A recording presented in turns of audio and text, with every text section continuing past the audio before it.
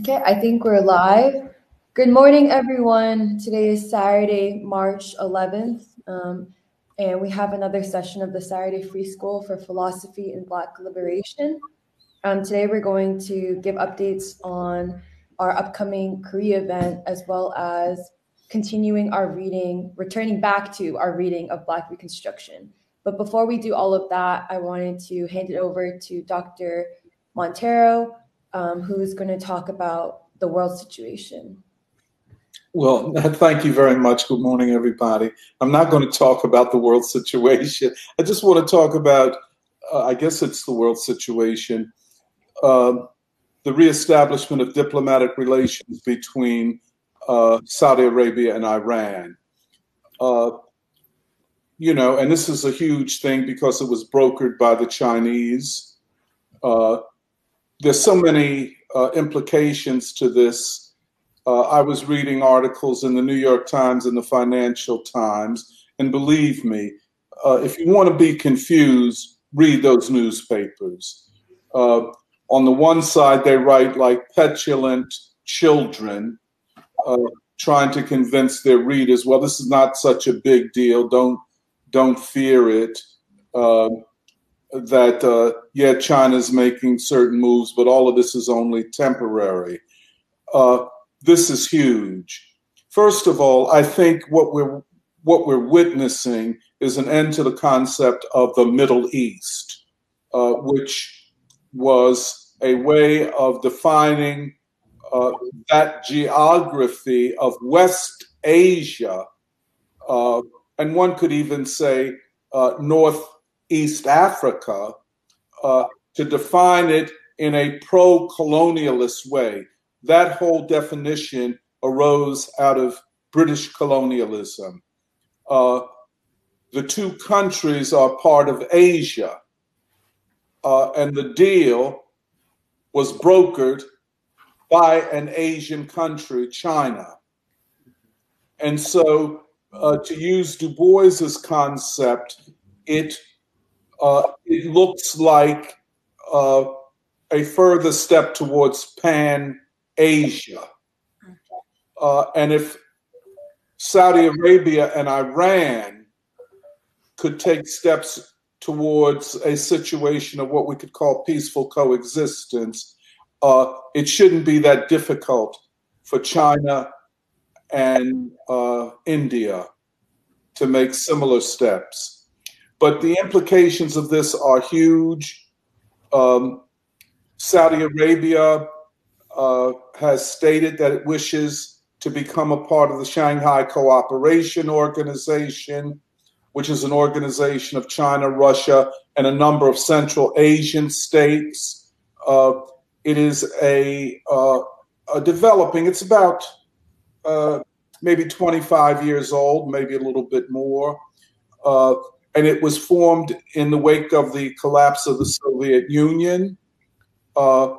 Its principal objective in the beginning was anti-terrorism, that is, to prevent the rise of Al-Qaeda type organizations, which, by the way, for the most part, are linked to the United States and U.S. military objectives, but to protect Russia and other states in Central Asia, including China, from terrorism. And now Saudi Arabia has said it wants to be a part of that. Iran is already a part of the Shanghai Cooperation Organization. It also looks like Saudi Arabia will petition to become a part of the Chinese Belt and Road Initiative, which Iran is already a part of. Saudi Arabia is ditching the petrodollar and increasingly substituting the renminbi or yuan, which is the Chinese currency. In other words, Saudi Arabia will trade its oil with China in the yuan, the petro yuan, part of what has given the U.S. all of this power, misused as it were, in world economic relations, and its inordinate ability to impose sanctions, financial and otherwise, upon nations, is based upon the fact that Saudi Arabia agreed about in 1971 that it would only trade its oil in dollars or petrodollars. So every country that imports oil, especially from Saudi Arabia, would have to have a reserve of dollars in its central bank to pay for oil from the Gulf states and especially Saudi Arabia. That is coming to an end. This is a blow to the to dollar hegemony, as we call it.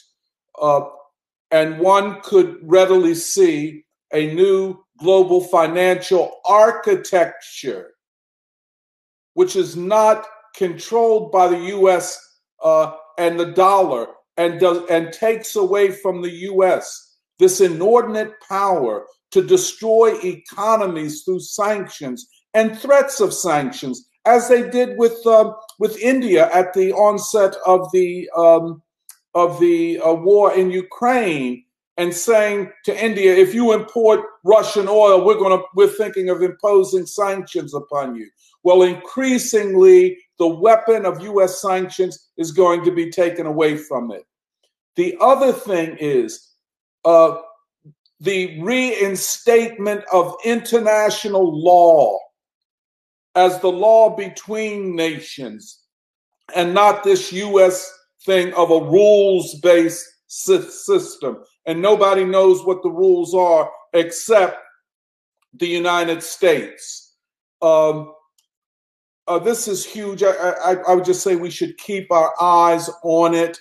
It's something that we have spoken about, a lot of times in free school. But the world that we live in is changing. The center of power is moving away from the United States and its European allies, which I think won't be its allies for too much longer, because they're going to see the handwriting on the wall. And nations, especially Germany, but others in Central Europe and West Europe, just for their own economic interests, will have to comply with this new world that is coming into being. Just about Mohammed bin Salman, the, as they say, de facto leader of government in Saudi Arabia. I don't know that there has been such a leader, so independent-minded as this guy is. He is unique, which means that there is a whole group of political strategists and thinkers in Saudi Arabia that have assessed the world, Saudi Arabia's place in it, and what the future will look like for the world itself and for them in particular. So I just wanted to bring that up. The other thing is closer to home, and that is the collapse of this bank in California called the Silicon Valley Bank, which we could say the high-tech bank, the bank of social media and high-tech entrepreneurship. The first question that you have to ask is it a bank? And really, what is a bank? Because it seemed to look more like a hedge fund, parading or imitating or saying it's a bank. But nonetheless, the only bank of a similar magnitude to have collapsed was the Bank of Washington in 2008. Now, just to get some things clear, none of us, least of all me, understands what is going on in this labyrinth called the financial system or the banking system. We just don't know. Everything occurs in the dark. 96% of the deposits in this bank were over the $250,000 that is insured by the federal government. So in other words, most of the investors in this bank will not, what they had invested will not be insured, because 96% of them were way beyond the $250,000 thing. So it's not a bank unless you say it is a bank for those who invest in it, and it manages their investments like a hedge fund would manage investment. And we have to keep our eye on it for this reason, because it raises the question, does the federal government bail out these investors while people in the state of Washington and other states are having their food subsidies cut, while people in West Palestine still don't know what their futures are, whether they'll be able to live, while a city like Philadelphia is the poorest of the big cities in the country, with an open-air drug market that far exceeds anything else in the country, probably in the world. And we're going to bail out these reckless billionaires who are not unlike the reckless and corrupt billionaires that run the Ukrainian state. This is so important, and we have to keep our eyes on it. Because clearly, the question of this bank will be an issue in the 2024 presidential election. If Trump runs on something that looks vaguely like a working class protest, if he is, as he says, your retribution against the elites, he will have to run against these practices that impoverish the working people and the lower middle class and the poor.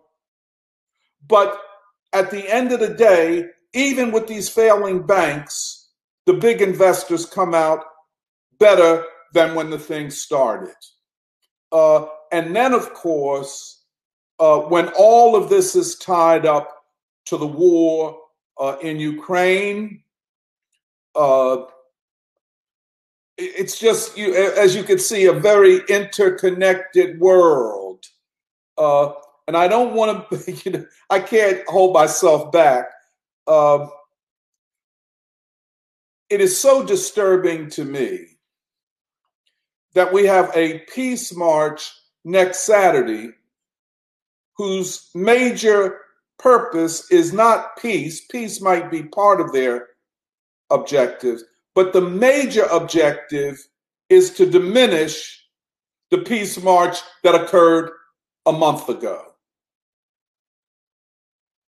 When did we have such a luxury of political brinksmanship by groups that claim to be a coalition of micro, mini organizations that very few people have ever heard of,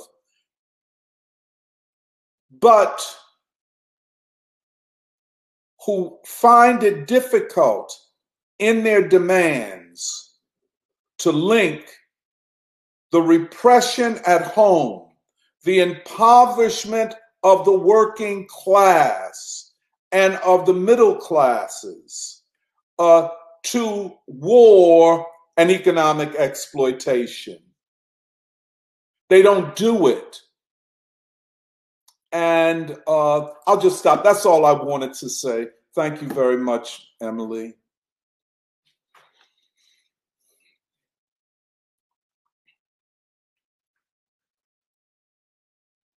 Yeah, so there's a pause because I was taking notes.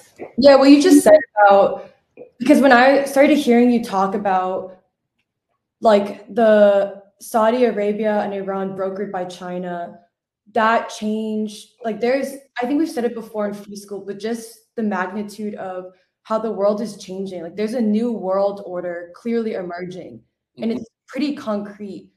But then, especially when you started talking about the Silicon Valley Bank and how these, like you were just describing how there will be billionaires who will be bailed out. And then, like, I am going to just bring up Biden's budget proposal in the sense that people keep saying, oh, it's a dead budget. Like, he's coming to Philadelphia, working class Northeast Philly, at some like union hall to propose a dead budget.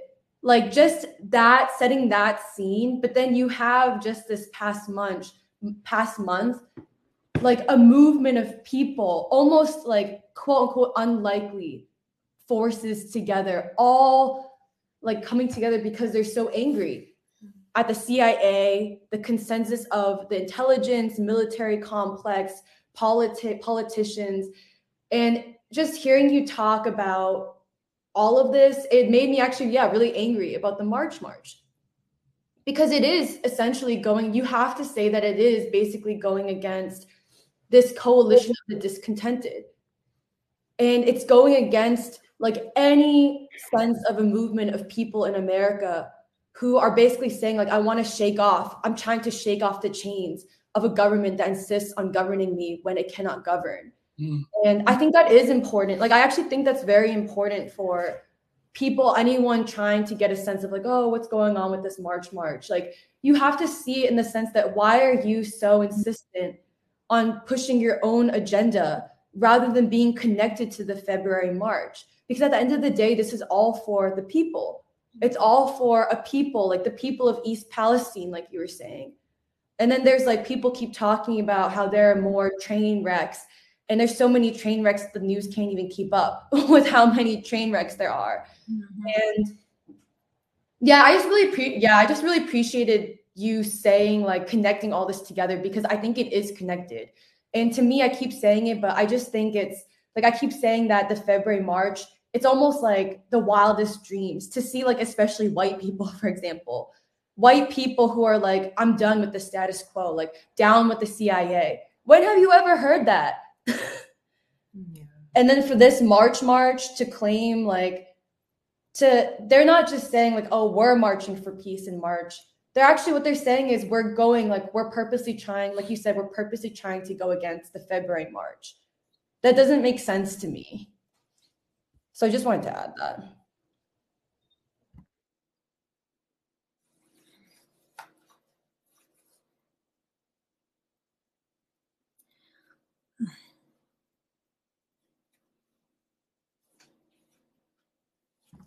Well, if no one has any other comments, we can go to updates on Korea, but I guess I'll read some responses to that opening doc. Daryl Waistline Mitchell says, excellent summation of dollar hegemony based on the petrodollar. Game over, original dollar hegemony article 2002, and then he links. Could you say that last part again? He says, game over, original dollar hegemony article from 2002, and then he links an article about the dollar hegemony. And then DJ Elf has some comments. I'm going to try to sum them up. He says, I respect your passion for fighting war and appreciate you. But no talk, dissent is okay. No talk to the workers at the People's Party. I think it's him going against the People's Party, just saying that he from his experience, they monopolize the resources and access. And then just some other people are tuning in, just saying good morning, like Don DeBar, Todd Doherty, some others.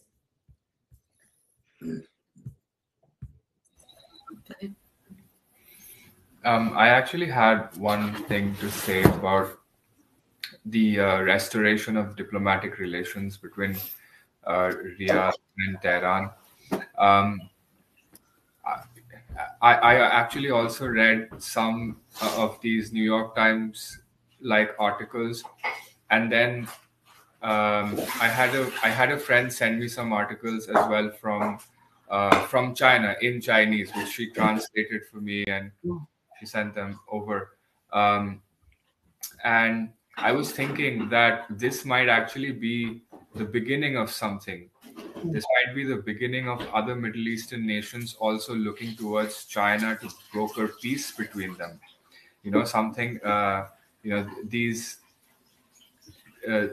these tensions which have been built up over years because of US and Western interference, they might actually start to, the nations might actually start to say, okay, no, we're not looking to the West anymore. We're not falling for them. We're going to look towards the East. We're going to look at China to actually strengthen our bonds. And I have a feeling that, two things are going to happen, that China is going to keep doing this. They're going to keep trying to broker peace between these nations, maintaining that they do not have geopolitical and economic interests in the nation, which is why they're doing it. And at the same time, the US and the West are going to insist that that is the reason why China is doing it.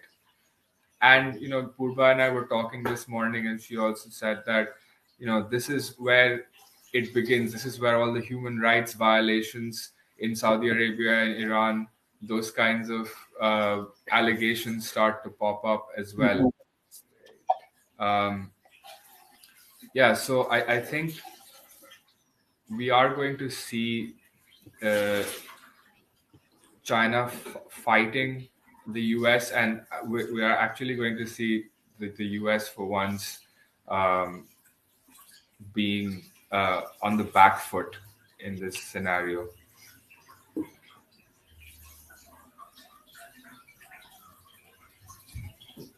I think even in our conversation and talking about the February March and also the world situation, something that was clarified to me is how the reason why the March in February was significant is that it represents a new phenomenon in America with the changing world situation. Because I think an argument that people make with the March is that they're the originals and they're the ones that should be championing like a cause for the people. And I think, Doc, you were clear in terms of actually our disagreements with that.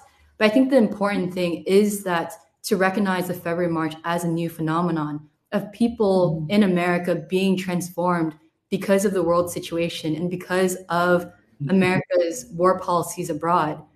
And it's this new phenomenon that I think the free school is also trying to understand. Who are these people who are starting, who may not be the most perfect, such as someone like Trump, but there's a shift in their consciousness because of what's changing in the world. And I don't think that that's something that the March fully captures or understands. The phenomenon of Trump, the phenomenon of white people in this country, and the phenomenon of even people in the military in the past who, because of their closeness to the state, are recognizing actually that there's a contradiction. And I think that's significant. And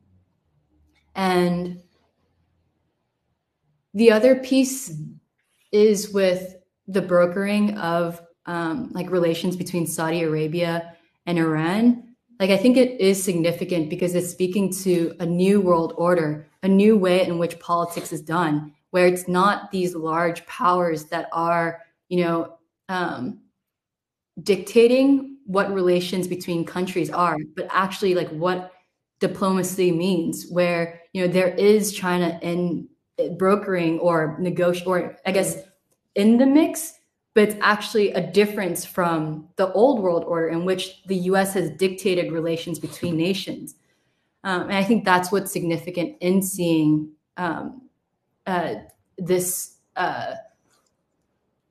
emergence or flourishing that's allowed to happen. What happens when nations are able to talk to one another unbridled by, overall U.S. or Western pressures. Well, just to build on that, this thing about the changing world order, I think one thing that the Black Reconstruction Symposium, but also what we are talking about, the Korea event, I think one of the central themes there is the American people joining world humanity in their struggle towards, higher forms of democracy, higher freedom, and actually the truth. And just, hearing about this peace deal that was brokered by China between Saudi Arabia and Iran after 7 years of no diplomatic relations, it really makes it clarifies how urgent it is that the current ruling class is defeated, because they'll take the American people away from, or like isolated from these huge changes taking place in the world, because the world is moving forward and America can't get left behind just because, some people have decided that they are the, ones who arbitrate how a peace movement in America will look like, but also in general,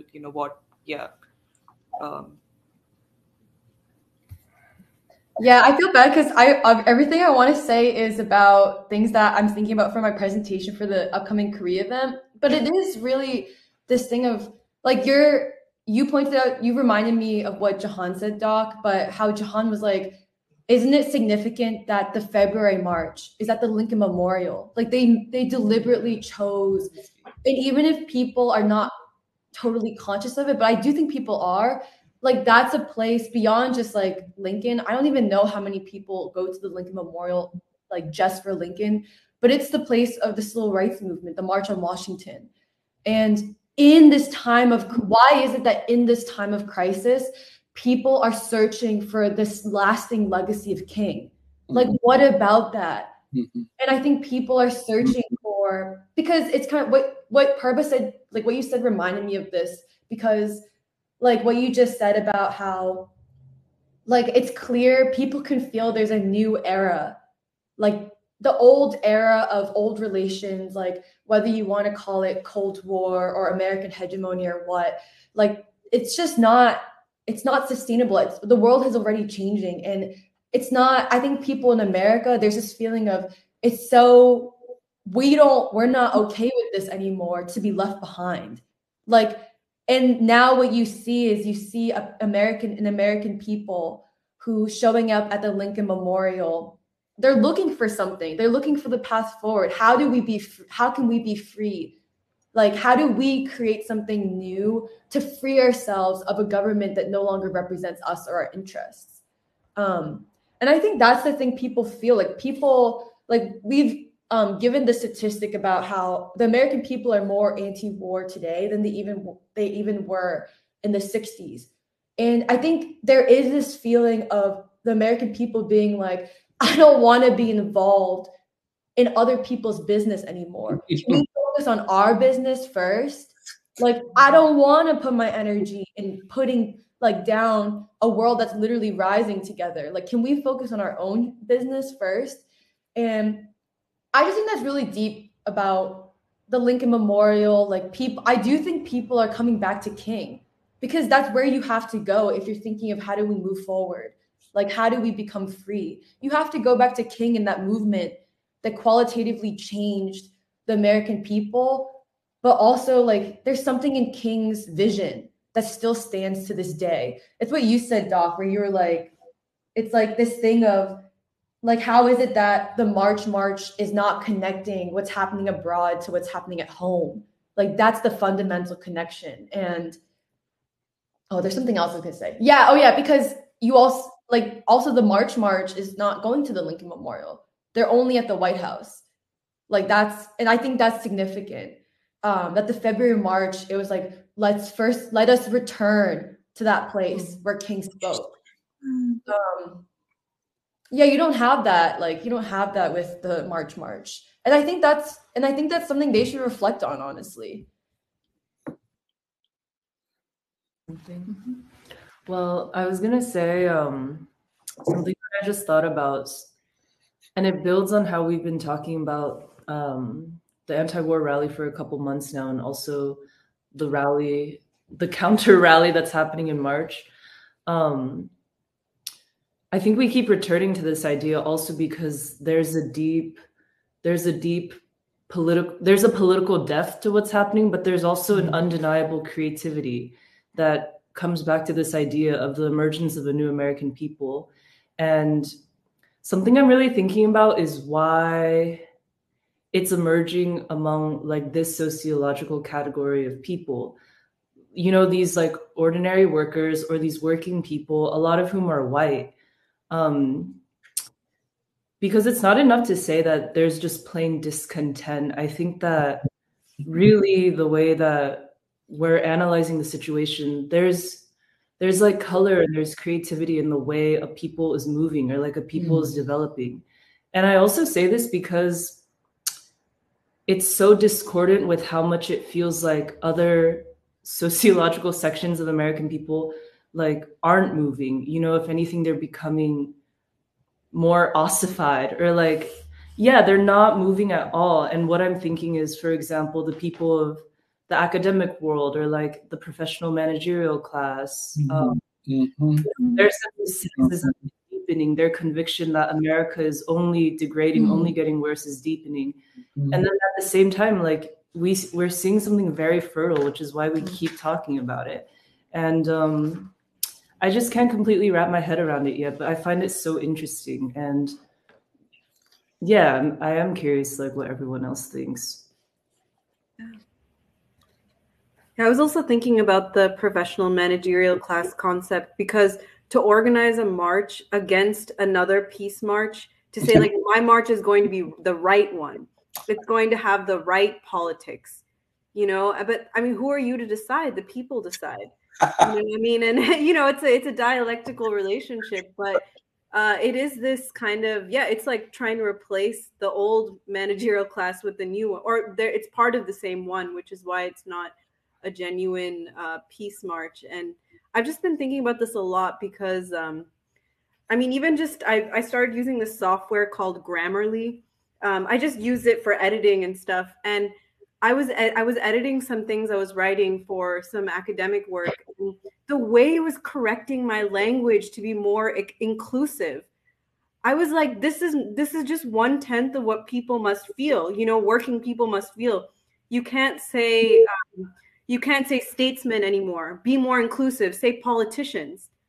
But I want to say statesmen because I'm talking about Charles Sumner. They're statesmen. You know, I would call a woman a statesman too. You know, because it means something that we've lost. Or even like like you're writing about Du Bois and the black worker and how the slave is also a worker. Don't say slave, say enslaved person. Don't say slave owner, say enslaver. And it's just like, you know, I mean, if the people who are changing the language, Du Bois doesn't use this language. The people who are changing the language are actually changing the essence of the words, of the sentiments. And it's just completely abandoning the search for truth for this very superficial dressing. And it kind of reminds me of this march a little bit, where it's like, oh, we're also going to talk about Palestine. We're also going to talk about Free Mumia. And it's just this policing of that urge towards truth and justice and peace. And it really is the opposite kind of thing of a movement, like Michelle was saying, which is opening, creating a new people, you know, bringing people in, like transforming them with love. And yeah, I was just so angry at this software. But think of how many in her union, as Emily talks about, the way people are being policed, you know, and people must be angry. I mean, I'm angry. That point reminds me too of what Noah from Midwestern Marx was saying. His talk where he underscored the idea of purity fetish, because when he said that was the first time I ever heard it. But I feel like I've heard about it like just in different terminology, like sanitization or like stuff like that. And yeah, that was a perfect example, Magna, what you just described, of like having all of your work be trivialized down to what's accepted right now. And then in 20 more years, they're going to change those words so it's accepted then. And it's like you said, it's a matter of losing the essence of the reality of this situation. So people aren't focused on what's actually happening. They're just focused on the emotion behind how these words will make other people feel. And it's like, that's not what our priority is, because people's feelings aren't being attacked. People's lives are being attacked. People's lives are literally being taken from them. And they know that. And they want us to focus on the trivialization of everything. And it is really frustrating, because I'm going through the same thing as well in my papers. And I'm just like, it's just really annoying to be policed on the things that really will not matter because of semantics, when the issue was much larger than the, I guess, political correctness of it. But Yes. yeah, thanks for bringing that up.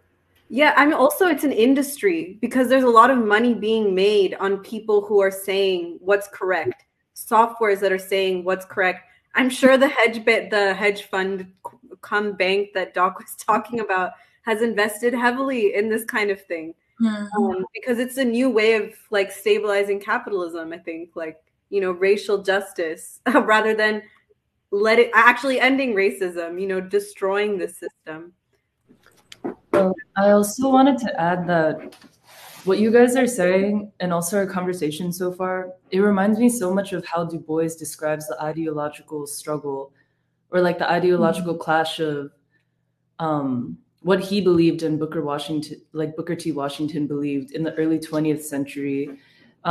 Because I've been reading his last autobiography, and the way that he describes, he called it the Tuskegee machine, and how much it had an ideological stronghold over like Black America that time. I mean, so much of what we have talked about, I think it almost gives a certain resilience and solace to know that like this has very much happened in history before, because what Du Bois talked about was how Booker T. Washington making what he felt were inconsequential concessions. For example, this idea that Black Americans shouldn't strive for the right to vote, or shouldn't strive for civil rights, or shouldn't strive for higher education, really, really would degrade like Black America over time, but also degrade the fate of America as a whole. And I think that Du Bois was really like brutally castigated for, or like just very brutally punished for taking that stand. And just like, for example, I just listened to Doc's Midwestern Marx interview, I think earlier this week. And just like Doc, the way that you talked about how you've been kicked out of institutions all your life. Yeah, it's like the same thing with Du Bois, except that Du Bois was really taking a stand against the Tuskegee machine, like at that time.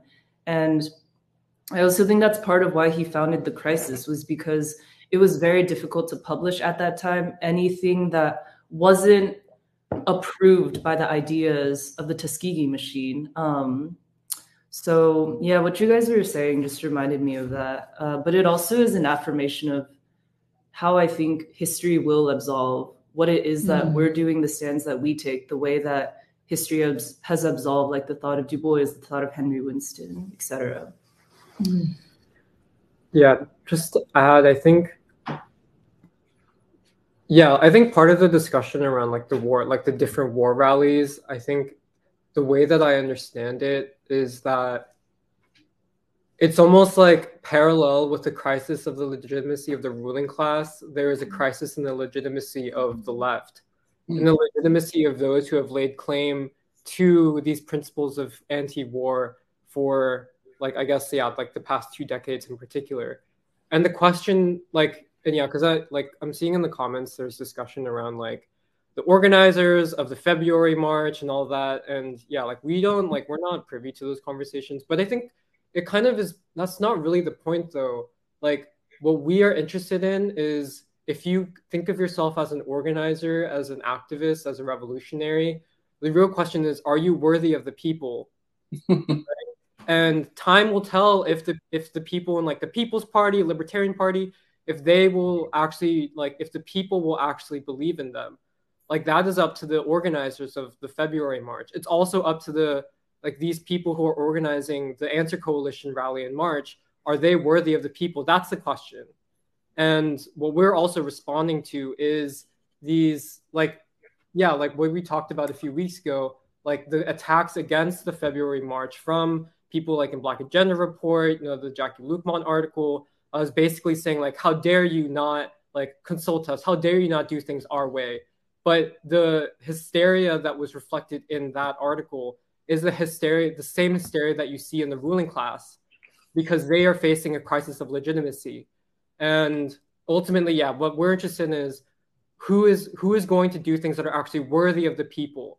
And I think that like all these attacks against the organizers of the rally, like it just makes me angry, because I like even like the racial component of it, it's just part of it is like, one, it's very disingenuous to be like, oh, we represent Black people and like you are like, yeah, like that whole thing. But like I just feel like in this time, like when the ruling class is going for broke on this woke stuff, like I want white people to have self-respect. Like I don't want them to be just kind of this self-denigrating, self-deprecating thing where you're always bowing down to like these so-called like people of color activists who are always trying to shame white people. Like I want white people to have more self-respect, whether they're the activists or just the people who are becoming involved in politics.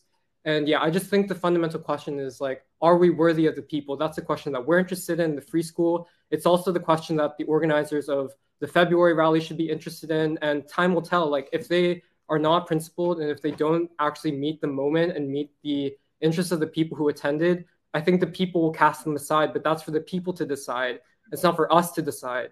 And so, yeah, I don't know. That's just how I feel about it. But yeah, I think, yeah, the part of how I understand like the dynamics at play is like these, yeah, like the people like Anti-Coalition who have basically like, oh yeah, we're the real anti-war voice. We've been doing this for 20 years. And like, okay, that's great. You've been doing it for 20 years. Like, are the people actually interested in what you're doing? Like, that's the real question. It's not like, oh, I've been doing this for 20 years. How dare you not like come to me?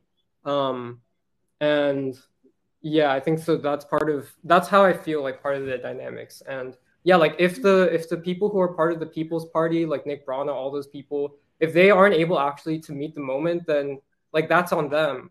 Like we're not trying to be like, oh, like we totally believe in the organizers of the rally, but we believe that as Alice was saying, this is a reflection of deeper changes in the consciousness of the American people, and that includes white people. And this is something that we think is a positive development. And whether or not the organizers of the rally are up to it, that's on them. And so yeah. Yeah, and I totally agree with Emily in the fact of returning to King, like the core, because it's like, what is the movement as defined by the history of the people in America that actually transformed America and the world? And like, Du Bois and King are central to this whole thing. And I just think that we're like being able to see how like the ruling class, like the world that the ruling class wants, and that the world that like this, like that the group of people who push against like the freedom or push against democracy. Like, I don't know how to, easily name finance, capital, or anything, but like the warmongers, people who stand for war, how much that world is not to be trusted at all and how it's falling apart. But also like the choices that like this moment is presenting, because another term in my mind is that international, or like what is it? Something democracy. International democracy. Yeah, international democracy concept that we were talking about. I don't know if that was from Black Reconstruction, and how, like Alice was saying about the way that countries can relate to one another can fundamentally change if the principles of relationships are based upon peace and those kind of things rather than war, which is what this country and finance capital want to base its principles off of. And it's interesting that, like, well, what actually works and what doesn't. I think that's part of the process that we're also seeing. More than just, well, like, more than just of what you're saying, Jeremiah, like, oh, we'll see who will, like, time will decide. Well, I think time has decided a lot of things, you know, because we do know that Martin Luther King is someone to go back to. We do know how to understand the civil rights movement and the peace movement because we've studied it in the free school.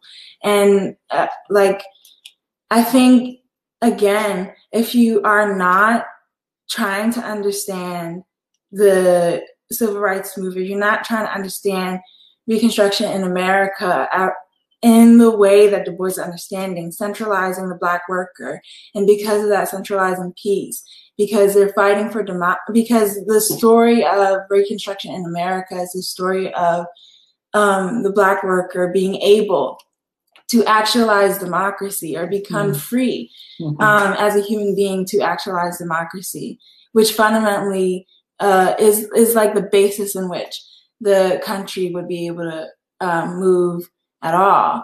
I think that if one is to, or like people are ignoring that fact, ignores the anchor that history will move. And so that's like, we do have tools in the toolkit. It's if we are able to use them or not. And again, why are we not able to use them? Okay, people are anti-communist. Okay, people want to become either more petty-minded and think that things are insignificant, even if they are actually the significant things. Meaning, like, you know, kind of put Martin Luther King down or put Du Bois down and say, like, they're, you know, not as important when actually they are the central things. And I think it's our attention to these kind of details that makes what we're seeing, or what also DACA is being able to bring to our attention again, more clear, because we are in a moment of a lot of choices and we can only make these choices based off of political and ideological preparation. How do you also politically and ideologically prepare yourself in America and also in this time? Well, you return to Du Bois and you return to King. But yeah, just to add to the conversation, I just think that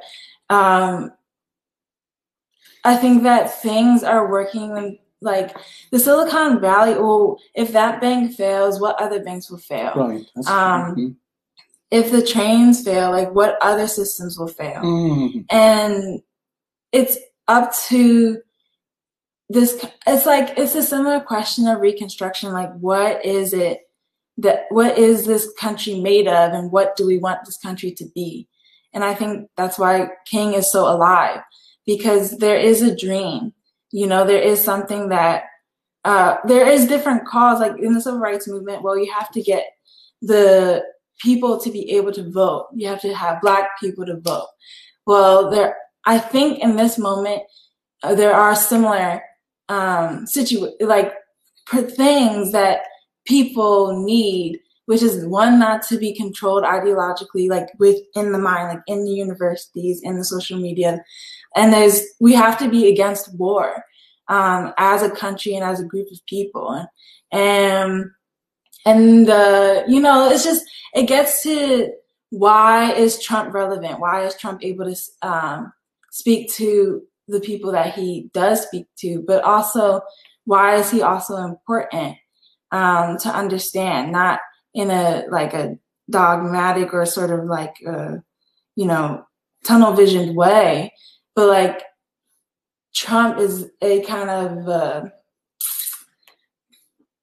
of moment to go towards what? To become a country that is also different. move away from war and all these other things. I just think that there's these kinds of questions that you can think about because of our study and our understanding of King and the movement and what was actually important for democracy to become real for this country and thus in the world, like basic principles and things like that. But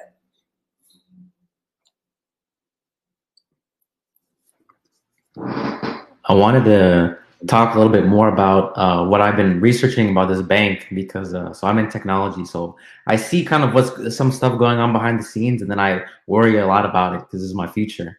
And there's the way they talk about it on Twitter, which are like the mechanics, which I think have some truth to it, and then there are the underlying implications. And so the way they kind of like talk about it is that like a bunch of money was flowing into this bank from tech investors because interest rates were low, money was free.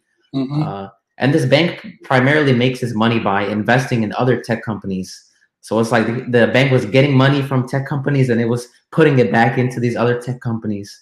And so this like money flow was primarily pumped from cheap borrowing rates. And then the Fed increases interest rates, and now the flow of money has diminished. And all these companies that I guess were getting free money, they're like, "Yo, we need some money. Let's pull some out from the bank." And the bank, they have all their money tied up in investing in these startups. So they start to sell some, I guess, financial instruments from the U.S. Treasury, which they bought when interest rates were low. And so they sell them at like a huge loss right now because the United States Treasury is giving out financial instruments at higher interest rates. And then they say everybody's taking their money out, and so they have to increasingly sell at a at a bigger loss to try to get some liquidity. And I guess the whole thing crashes because they just don't have money to pay people. But underlying this is that the United States economy, at least in technology, for the longest time has been really just sustained by speculative investments because people have been getting cheap money and are looking for high rate of returns. And it's really been, and the undertone they don't talk about is that, for example, there's been like hundreds of thousands of tech layoffs because there's no industry to support a bunch of people making $100,000 salaries. And even before that, I've been seeing so many contractors from overseas. Interestingly, they tried the lower wage ones are from India, and the higher wage ones are from other places. Like interestingly, we've seen some Chinese. So there's even before that, there's been a lack of viability in the United States technology sector. And even the broader implications of this is that I would say tech is probably one of the most shaky, unstable sectors of the United States economy. And so if this is happening in the technology sector, then there's plenty of other parts of the economy that are shaky as well. And so we're in some deep doo-doo, as others, as Doc likes to say. So this is definitely just the beginning of this is like the first domino, I imagine. Save your money, my friends. I'm not joking. And even underpinning this as well is, the United States as the global currency of the world. They're able to print money in USD. They have all these other countries indebted, and then they have to pay their debt in United States dollars. So the United States dollar, they're able to buy things from other countries because those other countries owe them debt, money which they're printing. So if nobody wants the US dollar because you don't need it, because you can settle debt and financial transactions in the yuan, then we're really, really in bad shape in the short term, because this will free humanity, and then we'll have an economy based off of real goods and services, and no one else has to be poor for us to have a decent standard of living. That's interesting. The quote in my mind that came up was like the moral arc of the arc of the moral universe is long, but it bends towards justice. Thank you. I was just. But it's because it's interesting. that to think about like how we have positioned ourselves in like this moment, and we've only done so because of like our constant meetings and studying and things like that. But then also like, yeah, this question about joining humanity. Yeah, Doc was telling me earlier, like about like the struggle being arduous. Oh yeah.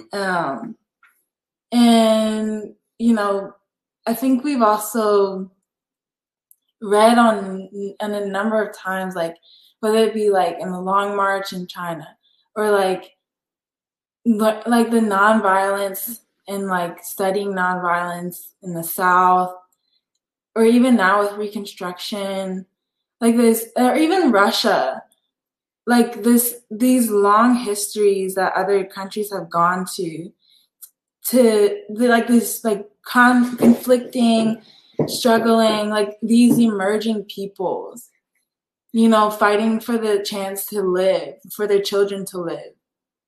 And like, I think that this constitution or this country could really only mean what it says, like if we go through with it and not kind of fall back, or you know, but I can only say it like that, even though I know it's not that simple, because you know, other things can happen that I just don't know about, like you know, either emerging things that work against the people, yep. Or you just don't really know. But I think part of this like uncertainty, or you know, because we talked about like the uncertainty principle, or like, you know, not even just as like a thing that like is an idea, but like the actual fact of like history, like, and this is in Du Bois, this is this almost the central thing of like all like this chess pieces and peoples, like human beings, like to understand human beings, you have to like, you study it in Du Bois, you study it in Baldwin, you see it actualized in King. Like, I think the complexity is part of its beauty, but the fact of being able to struggle towards it and at least try, is something that is very important. And I have just like a deep feeling towards that, where like I understand a certain fact that, you know, maybe we can't do it, or like maybe there's something that will just be in the way, and then we'll fall into a dark hole, and like nothing will work out, and it'll just be for nothing, you know.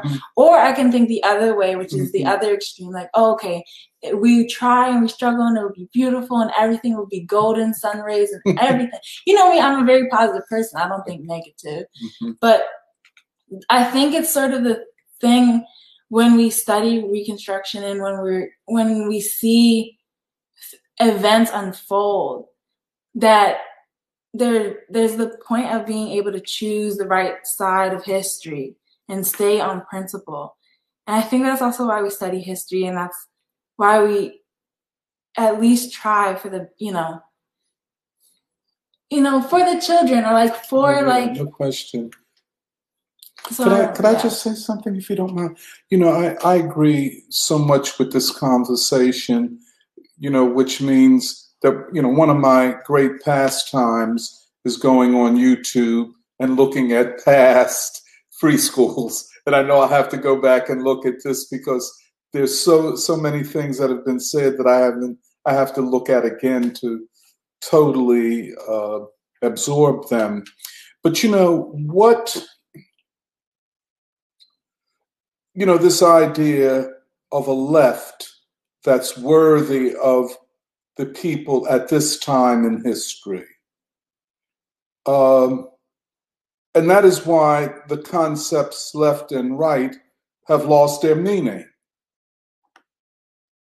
Because once the left, as it defines itself, has abandoned working people in substance. I'm not just talking about in words, but in substance, there's been an abandonment of the working class and an attack upon the working class. And that is what settler colonialism, 1619 Project, and so much else is about.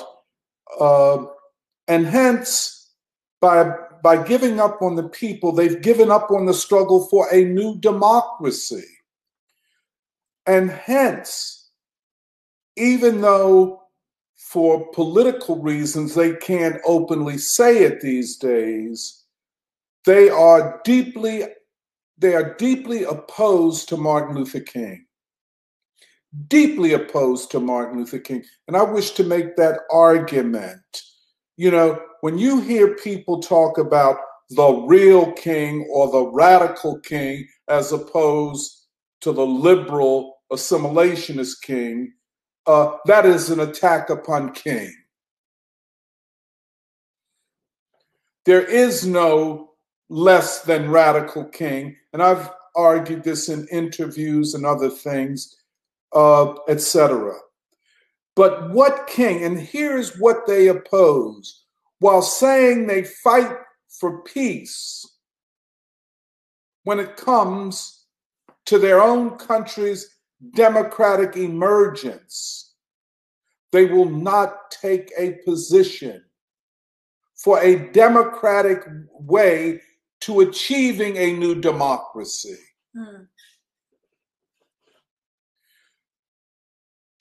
You know,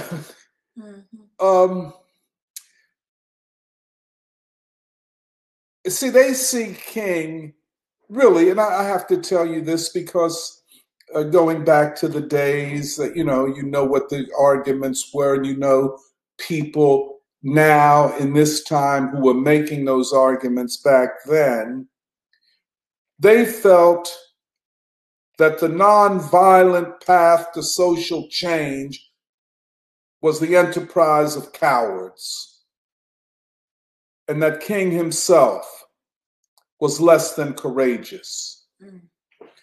But what King was saying in essence, or asking of the American people, can we discover a democratic means to achieving a new democracy and a new people? And this is, this is what the Free School has been saying. I know Meghna and Serafina and myself, we go back to the year of Du Bois. We had forum after forum. Blessed are the peacemakers. Blessed are the peacemakers. I'm one of these people, I know a lot of the activists, and I want to know why you weren't there. I want to know, what are you boycotting? Yeah. Let's be transparent. What do you uphold and what do you boycott?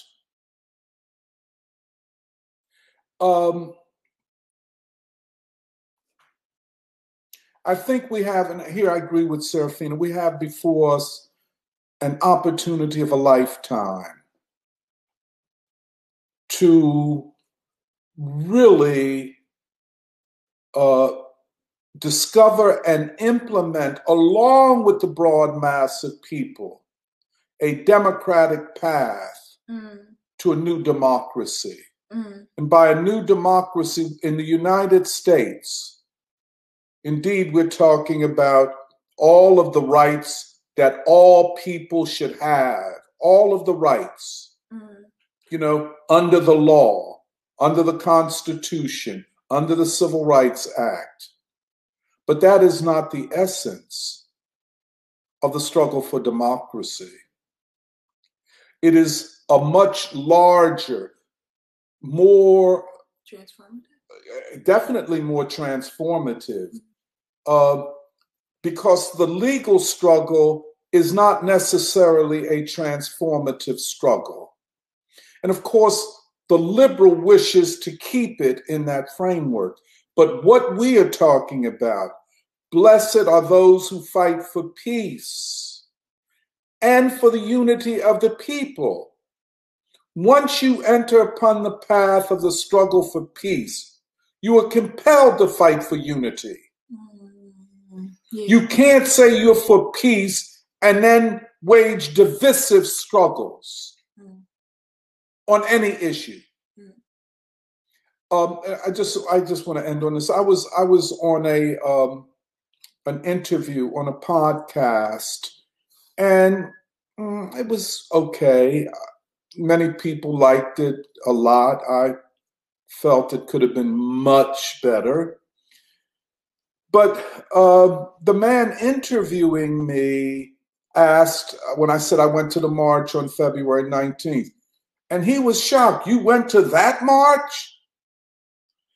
I said, yes, and weren't you there? I would never go to that. And then he entered into what I still do not understand, an attack upon Matt Taibbi, Glenn Greenwald, Tulsi Gabbard, as having moved to the right. But none of this is defined. What do you mean to the right? The American people, unlike any other period of anti-war activity, are separating themselves from the ruling class of this country. And I say, if you're for peace, get out of the way of that process. Get out of the way. You are an obstruction. You, in fact, objectively, are working on behalf of the war makers while proclaiming yourself for peace. To me, there is no way to parse this, no two ways about it. And of course, this idea, and here, it's embedded in all of this talk. To be left is to be sectarian. To be left means to be a vanguardist. By that I mean a person or group that believes that I am left, therefore I must be in the leadership of everything. No. The responsible and honest left is always looking for ways to build coalition, united front, unity of the people, wherever they may be in their ideological development. And you do not blame the people. You do not blame the people. You look at Martin Luther King, went to jail more than anybody in the civil rights movement. In the Deep South, he never blamed the people. And so, I just, we're in that critical time. Next week, I think it will be, Xi Jinping will visit Moscow. This will be another blow to the neocons that run this government. I think they're in the deepest crisis since the Civil War, maybe deeper than that in some sense. But this system cannot manage but so many shocks to its rule. I agree with Eddie. I'm so happy you explained this more for me. These kind of institutions that are really not a front for finance capital and reckless economic behavior, which has really, and this is a fact, destroyed industry and the manufacturing base of this country. Biden can say what he wants, go to any union hall he wants to go to. But he is a part of a cabal, a ruling elite that deindustrialized this country. Cheap money was not for the sake of investing in schools, in health care, in housing, in ordinary people. It was given to, like this bank and others, for the sake of deindustrializing, and the outcome has been the impoverishment of the American people. And what, if people want to know what the free school is about, we are about a new democracy, a people's democracy, a 21st century democracy rooted in the great struggles of the past. If you want to know how we propose getting to it, we, like Martin Luther King, support democratic means to achieve new democracy. We do not put ourselves above the people. We want to hear the people, to be part of the people, to contribute, not to tell the people what they have to think and what they have to do. I think, and I could be wrong about this, but this March next week, I don't know what the numbers will be. Probably a lot of NGOs and nonprofits are behind this, which means they are linked to the elites and the Democratic Party. Of course, the Democratic Party, let's be real, will support this before they would have support February 19th, because it is too close to people who will align with Trump if he is a peace candidate. The smearing of Tulsi Gabbard, come on now. Her bona fides speak for themselves in the struggle for peace. But we have to keep it 100. And I'll say it to them, I'll say it to anybody. This March, next week, objectively supports the re-election of Biden or somebody like Biden. They would prefer that Trump be defeated rather than to prevent a nuclear war or the spread of war to other parts of the world. Biden has already said they are prepared to go to war with China. They are sending weapons to Taiwan. They are attempting to cut off the democratic path to new democracy. To do so, they have to attack the people. Is that the left? No, it is not the left. It is fake. So I think the crisis, I agree with Eddie about this, the crisis is only deepened in the last few weeks. Losing in Ukraine and still talking about war with China in the face of a Russia-China alliance.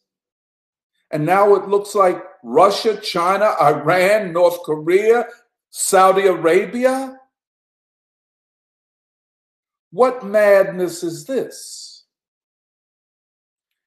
But yeah, that's all I wanted to say. No, I like how you said the democratic means to a path to a new democracy, because that's our slogan. We march to achieve our nation.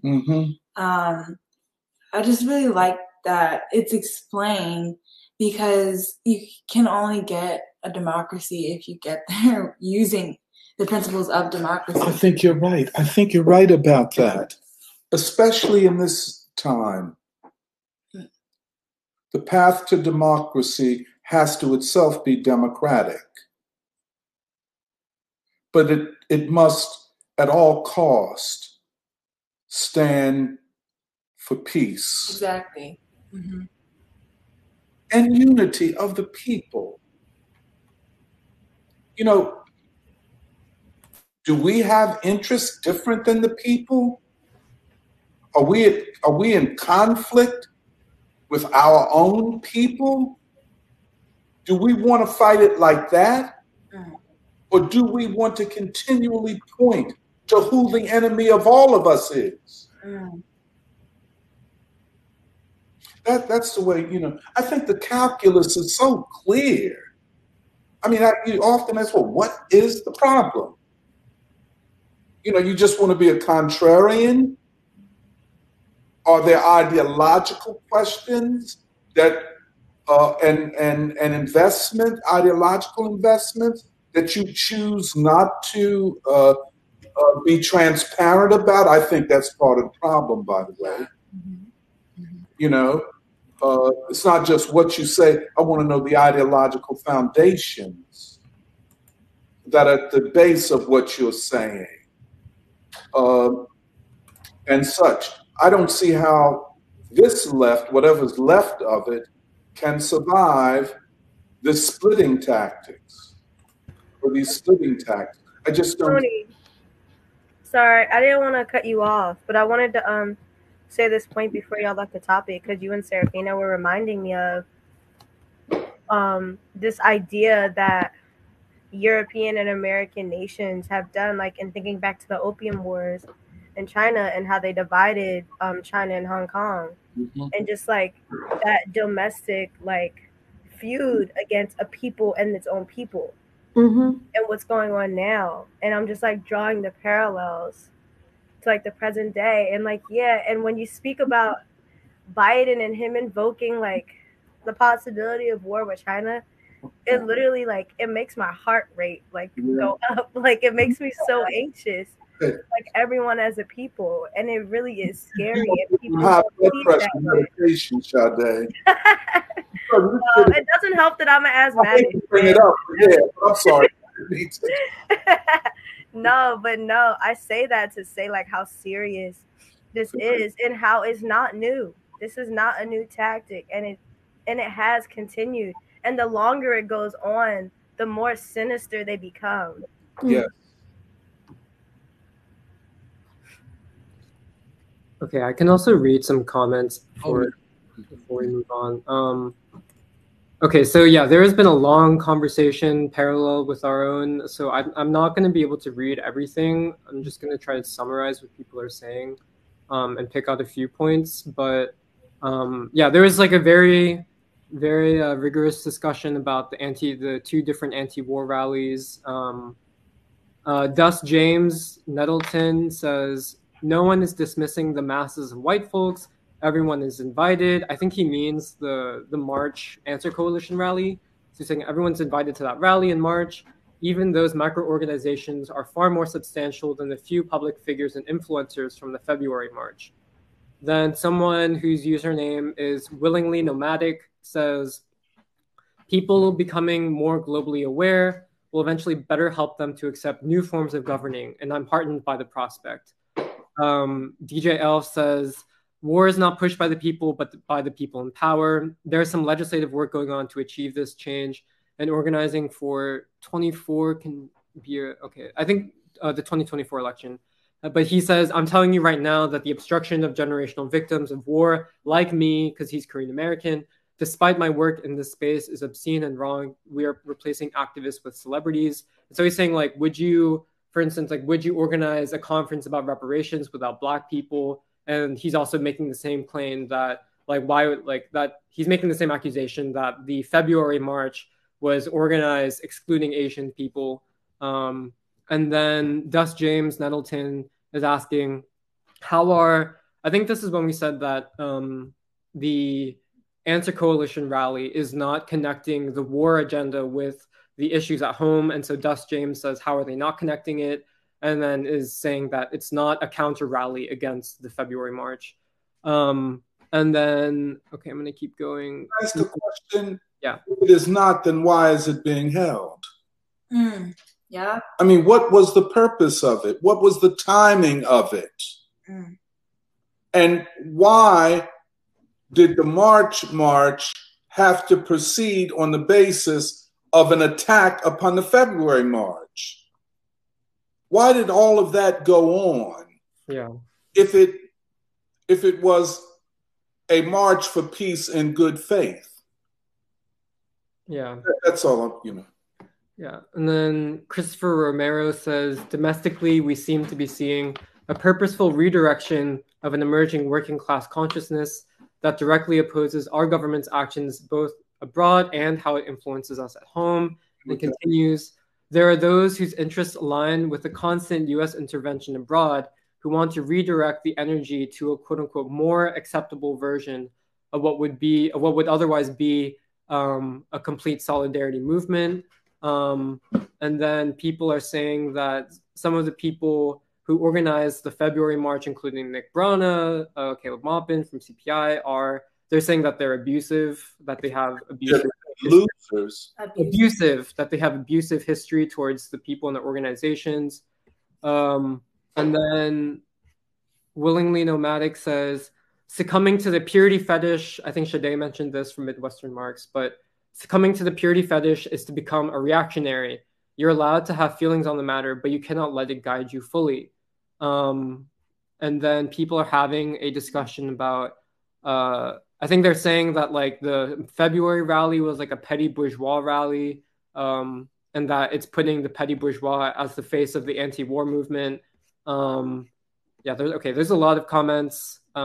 Willingly Nomadic, I think this was directed at me, says, how do you feel that quote unquote meeting the moment would be proven? Is it purely based on the size of each event? And I don't think that really like meeting the moment is about the size, but just from our experience of the February rally, I think for a lot of us, and we've talked about it before, but for a lot of us, it was really impactful to hear people like Dennis Kucinich speak, because I think that was really one of the moments where it crystallized that here was someone who was actually not willing to just say what people wanted to hear, but also was willing to challenge the people who were at the rally, and that you felt a qualitative shift in how people were feeling. And this was just something that we sensed at DC in that rally. But I think for us, really, it's not something that is so much tangible, like quantitative as qualitative.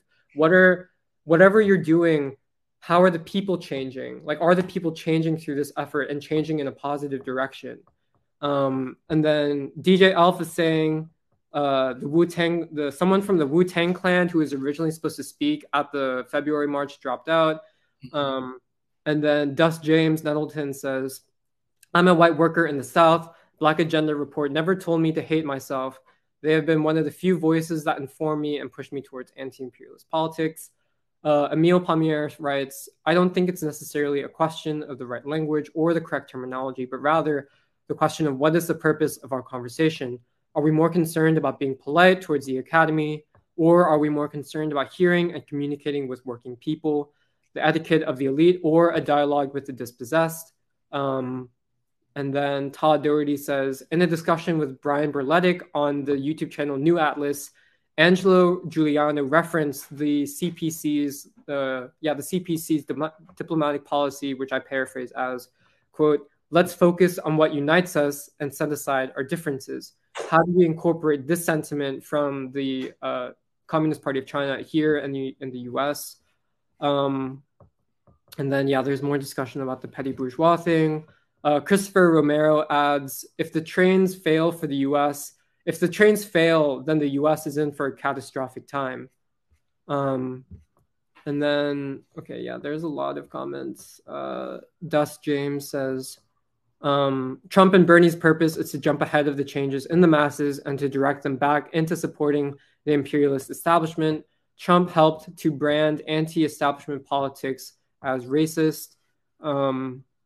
And then, DJ Alpha is again saying that the fact that he was excluded from the event is a symptom of a larger problem.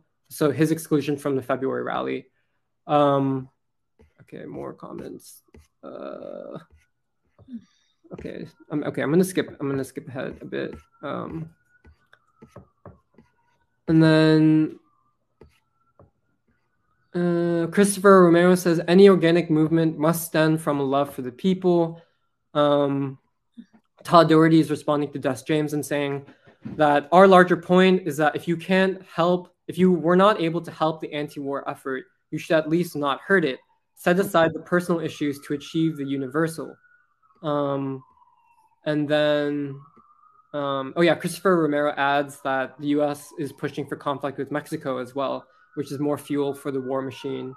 And then, I think the big question that's coming from people like Dust and DJ Elf is Dust's question: how can you attack those who brought criticism on the February march while also he's also saying while we're also attacking this weekend's march, or the next weekend's march in the anti-coalition. Todd saying, Dust, you're missing the forest for the trees. And then someone just added on YouTube, whose name is just a username, Why Not Learn. Good morning, I just got here. I don't want to detract from the conversation. However, will Dr. Anthony Monteiro be having a dialogue or debate with anyone from Black Alliance for Peace, such as people like Ajamu Baraka? Definitely. And it has to be held. It has to be had. I don't want to talk too much here. Definitely. Yeah, I think a lot of these questions are also relevant for the Korea event too, and definitely crystallizing also and concretizing how we understand the purpose of the Korea event in light of this. Because and I know we're going to go to our discussion of the Korea event. See, if we don't solve this problem created by 2 peace marches over Ukraine, what makes you think that if the U.S. provokes a war with China or comes the back door by provoking a war in North Korea, that we will be prepared to fight for unity on those questions? It's the thing.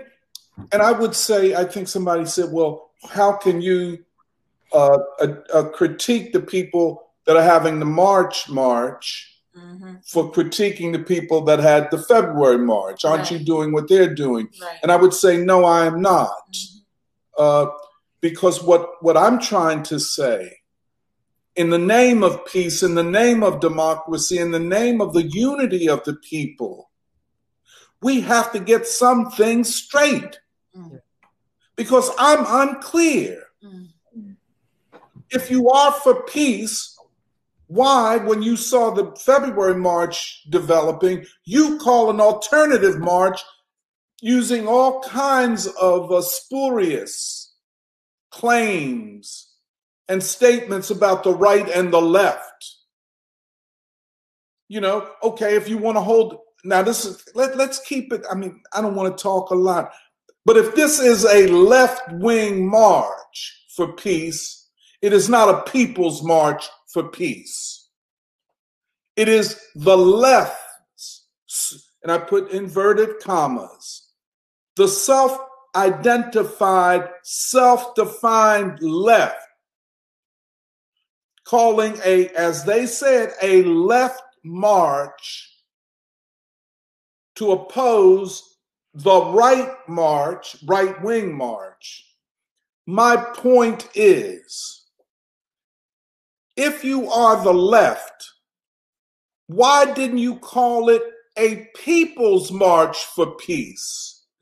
Why is it a left wing? Why does the left, as you define yourself, separate itself from the sentiments, political organization, political ideas of the masses of working, lower middle class people? Why?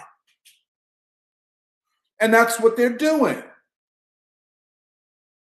Somebody said, will I discuss this with Ajamu? I would welcome it with a heartbeat. Let's do it. We need to get it clear. For everybody's sake.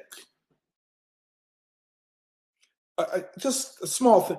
You can't, when the question of truth is on the table, let's stop all of this nickel and dime espionage just behind everybody's backs conversations. That's what I want to get clear, because the danger of war and nuclear war, not just in Ukraine, but in China, in North Korea. And how are we going to behave responsibly and in good faith in the name of peace and democracy going forward?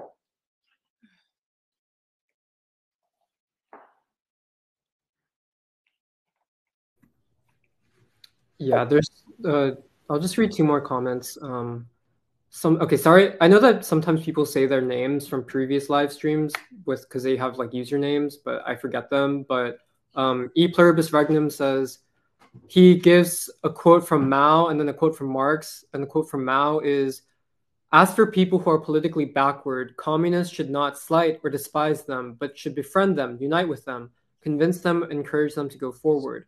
And then also the quote from Marx is, quote, "Communists everywhere support every revolutionary movement against the existing social and political order. In all these movements, they bring to the forefront the property question."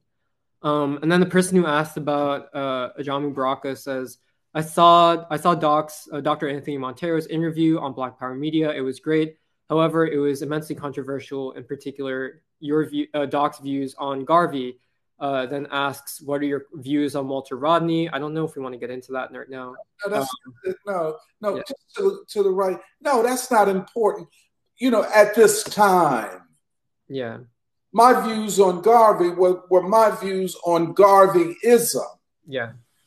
That's what I was talking about, as an ideological political movement that reasserts itself in the 1960s as a force against the Black freedom movement and the civil rights movement. Mm-hmm. That's what I was talking about. And the residue of that divisionary kind of politics in this time. That's what I'm talking about. Yeah. Yeah, I've been rereading Paul Robeson's autobiography, and it's so interesting because he completely confirms everything we say. Like, he always attacks the ruling class, the white ruling class. And he even says in so many, and really just this fundamental belief in the majority and this whole conversation about democracy, that is the difference between revolutionary democracy and liberal democracy. Liberal democracy is so focused on the minority rights, which really is a code for saying the minority, which is the elite. That's really what's being protected. Revolutionary democracy is about the struggle to unite the majority, to unite the masses in their common interests. And I just wanted to read this quote from Paul Robeson, which is so beautiful. And it's from the last chapter, The Power of Negro Action.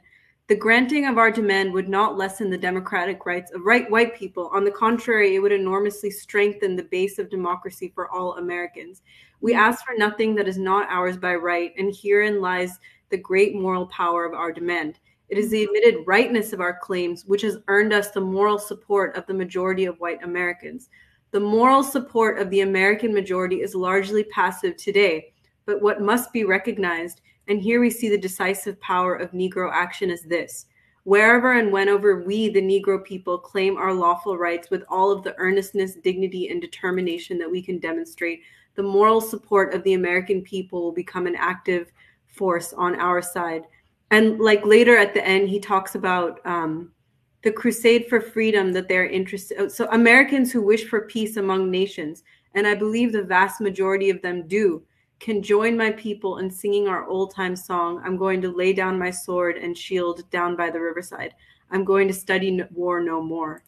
And it's just so beautiful because this is the way true revolutionaries proceed, with this fundamental belief in the moral capacity of the majority. And I think this whole conversation about the march has to be seen in that light. Like, what would Robeson have said about this march? What would Du Bois and King have said? And that really was what the nonviolent struggle was about, because Doc, you'd mentioned how this idea of nonviolence and King is under attack. And it's really an attack on the American people and King's belief in the American people and their willingness and capacity to be moved by this moral strength. So Yeah, I just wanted to add that because he came up so much in our conversations. Yeah, I just wanted to say that I think about that a lot too, where like I was like, what would King have done if he were to he would have been there he would have been there at the February March. Yeah. And like I remember like I've been thinking a lot about his speech at Riverside Church, where he said he was like, everyone told me not to take a stand against the war in Vietnam. And that was much more like we've been saying at Free School, like that was much more, what's the word, contentious. Like that was much more controversial at the time. And because of the anti-communism.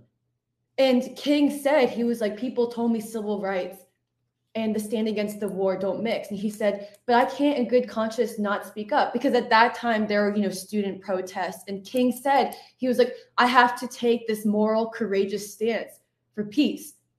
And it's funny because back then, actually the charge against King was being anti-communist. And I feel like here in February, what people are saying against the February March is they're fascist, because they're dealing with people who are maybe Trump supporters or like who are not considered the left, they're to the right or whatever. And I think that's interesting to compare. But I also like what you were reading, Meghna, about Robeson. That's the thing. Du Bois, King, Robeson, and James Baldwin, they all say the same thing, which is at the end of the day, like, what is your relationship to the war maker? Are you standing with or against the war maker? That is the question. And you have to ask yourself that.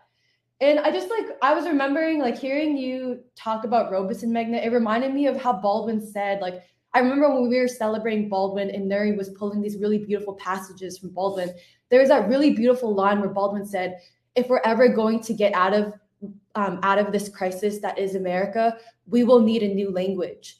Like it will require a new language that unites the American people. And I was like, is that not what we're seeing today? That there's a new language emerging? That's what we heard in February when we were at that march. Dennis Kucinich, Tulsi Gabbard, like, and honestly, all the other speakers as well. They're YouTube. A lot of them are like podcasters and internet personalities. But when you hear Dennis Kucinich speak, or even if you read Scott Ritter's speech that he didn't give at the march, it's a new language. It's a new language emerging. It's not even like quote unquote perfect, but there's something new being born. I guess that's what you were saying, Michelle, about creativity. And it's a synthesis too. I really see it as a synthesis. And it really is all due to King, because King started this. And what we have to finish is what King started. A new language. Like this is a new American people stumbling and grappling for a new language, a new identity. And who are we to not support whatever in the February March, what they're trying to continue? Like, and that's what I feel like we're saying is the March going to even continue what started in February? Well, they should answer the question then. Okay, answer the question. Is the March going to continue what started in February? Because all the criticisms I've heard that the people as part of the March is that they're purposely trying to say that the February March did things wrong. We're going to do it right. And I think that's the answer. Emily, to your point too, I just wanted to say, like, for me, when I was hearing you speak too about the new language that's being formed by these people who are speaking in February, it reminded me of Meghna's earlier points too about taking the essence out of language. And I think what they really did was, like you said, they weren't perfect by no means, but their essence is what spoke to us, at least. Like, I can't speak for everybody who was there because it was a very diverse crowd. Lots of people were there to like counter the march, but there was more so people there, I feel like, who understood the message. And the message was anti-war. It was as blank as it can be. I don't get how you can confuse that. And then to the second point, to your question to the people going to the march that's happening this month, is it going to continue what happened in February? And like you answered your own question when they're attacking it. And that goes to like some of the YouTube comments we're getting now that's saying, we can have multiple marches because we need multiple demonstrations of freedom. I agree, but I don't think, just like Emily said, I don't think that this march that's happening is in the same vein as the one in February. And I think that's very clear because, like you said, if it was a matter of we just want multiple demonstrations of peace and we want to continue the spirit that we felt last month, they wouldn't have attacked those people like they did. And that's what's so confusing to me is like, yes, human beings are very complex and each person has their own perspective, but we all understand, kind of like what Todd Doherty was saying in the comments, like people miss the forest for the trees. And we know what the message is. The message is clear. We want unity and we want peace and we value life. And that's what each person last month, for me, that's what I got from their speeches. Even though they all came from a different point of view, each one of them opened and closed on that remark. And that's what's important. Yeah, and not to belabor the point, but I do think it's disrespectful to claim leftists or want to be revolutionary and not know King. I just think it's just... There's no two ways about that. And what I mean is that, well, there's a selective type of ignorance. Like, this is purposeful. Like, you want to put down King. You want to put down the people. You want to put down democracy in America. You do not want to see the February March for what it was because you rather put yourself be before the people. You rather not study because you think you know everything, or at least that's what you're doing. And exactly what's happening. Right. And I think to the new language point, like all of what would happen from the march is like Doc saying, is like what Doc was saying, like you're in the way to building this new democracy, to building a new people, transforming the people to become like the essence of what they actually are. You're distracting. And that's dangerous. Now it's not like a simple matter of popularity or your own internal, like, oh, I have to do this group because this group. Like, it's not about these like sectarian left groups anymore. It's not about y'all. What it's about is how the world can move forward. And if you don't see it as a broader question of peace, if you don't see it as a world historic movement, then you're totally missing the point. It's not about who likes what ideology, for the same instance of like, okay, well, why Garvey? Well, we're not really talking about Garvey. It's the principles of King and studying King. The other facts of that, like we could talk about that later, like on the side. Like, I just think that right now in this discussion that we're having is to discuss why was the February March important and how can we build a new democracy? What principles are democratic? I just think that is, I agree with everybody. I'm glad to be brought to the conversation, to be honest. I just want to say one last thing. Maybe we talked about this quite a lot, but this question of building unity in this country and in this moment is a serious question. It's not easy, but it's not completely hopeless either. It's not easy because, there is so much historical baggage on the American people, and building unity really requires revolutionaries, and it requires revolutionary ideology. And what it does not need is what Doc, you were saying, is brinksmanship. Like this thing about being excluded. I'm confused because we were there and we are a bunch of Asian, Black, all kinds of people. We were there. We didn't feel excluded. But when people say that they were excluded, what they really mean is they were not paid homage to. They were not treated like they are the vanguards of this movement. And it makes me think, like Fred Hampton, King, before they were reaching out to unite with the white working class, were they waiting for people to come to them and say, oh, no, you are great. So now you can now you're through the door. That's not how unity is built.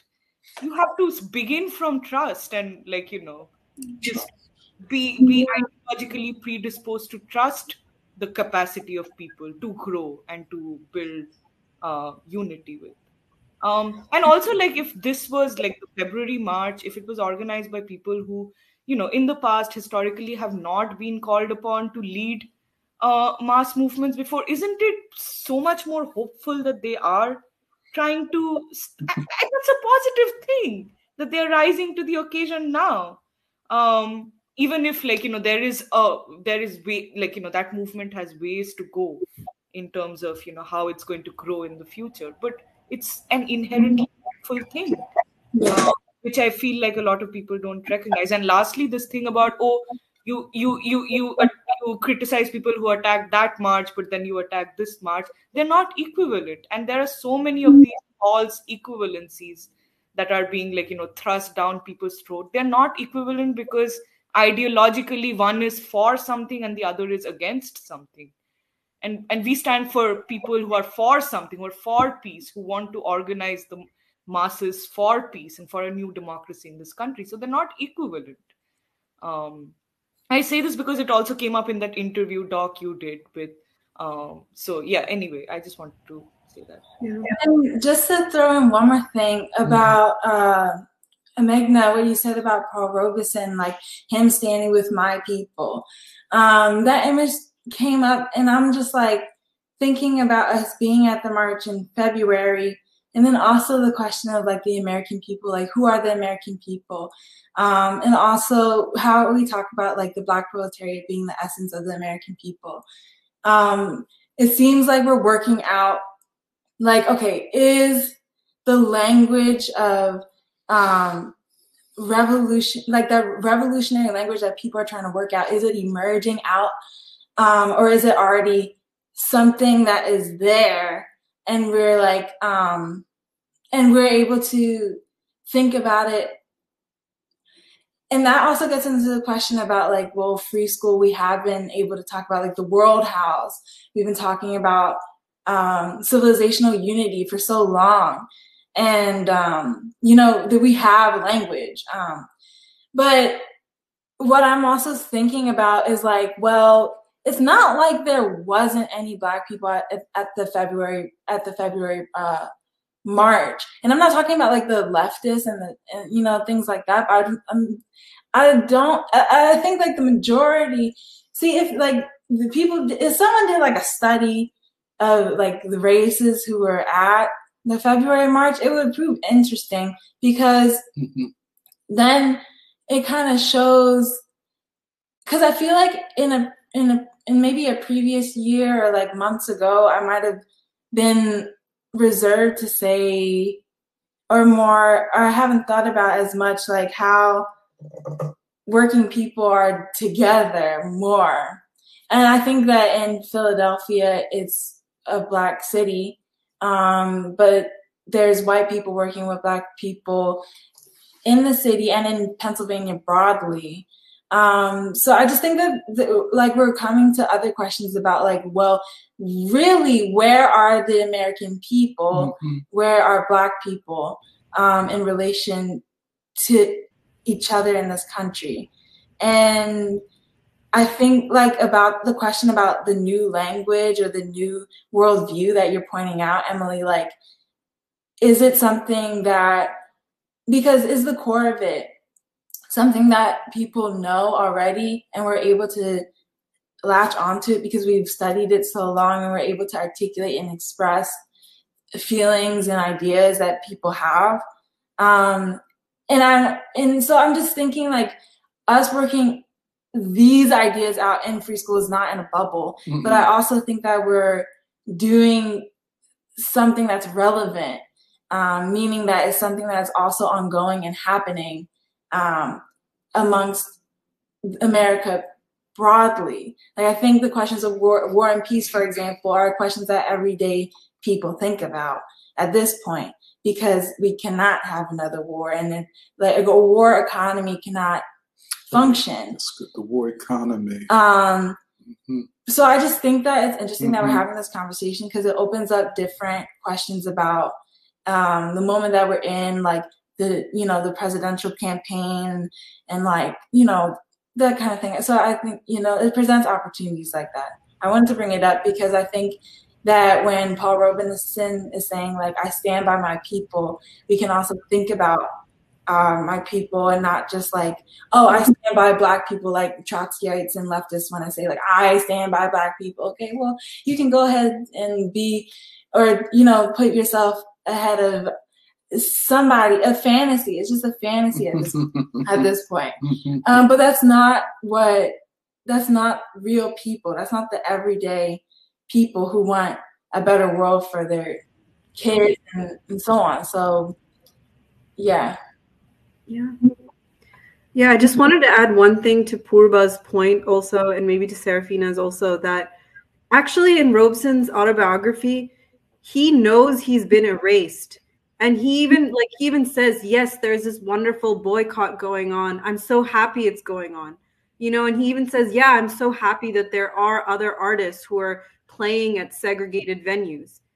You know, I tried to do that, and I'm really glad that others are doing it too. You know, and just like you're so struck by the humility of this man, because he was like the battering ram against these racist lynch mobs, and he broke through and he made this huge contribution, and then he is erased and denigrated and diminished, and he's writing this book when he's not allowed to travel. And so and so and other forces are coming up, and he's just happy. He's happy for the contribution he made to history, because for him it was never about being acknowledged. And that's the character of a revolutionary. It's not about you. It's about the movement of history. It's about the people. It's not about the specific way. He's not saying you all aren't communist enough or whatever, but he brings it back to these larger historical issues. Is the ending of segregation going to usher in a new world? Is it on the side of a new world democracy? What is the character of Black leadership needed to bring in this new world? What is the essential nature of the American people? And just, yeah, it's so beautiful. But yeah, just to your point, Purba.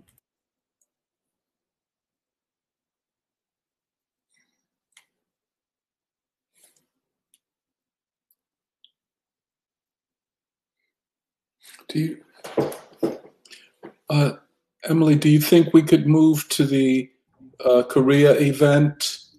Yeah, I think that makes sense. I know there are a lot of comments still going, but I think we should move to. Why don't we do? I'm sorry. Oh, you want to do comments? I feel like some of them are just bringing up the same points from earlier, and it's becoming a bit of a circular. Oh, okay. In circles, I feel like, and maybe some of the questions could even be addressed by when we talk about the Korea event. Okay. Yeah, I agree with that.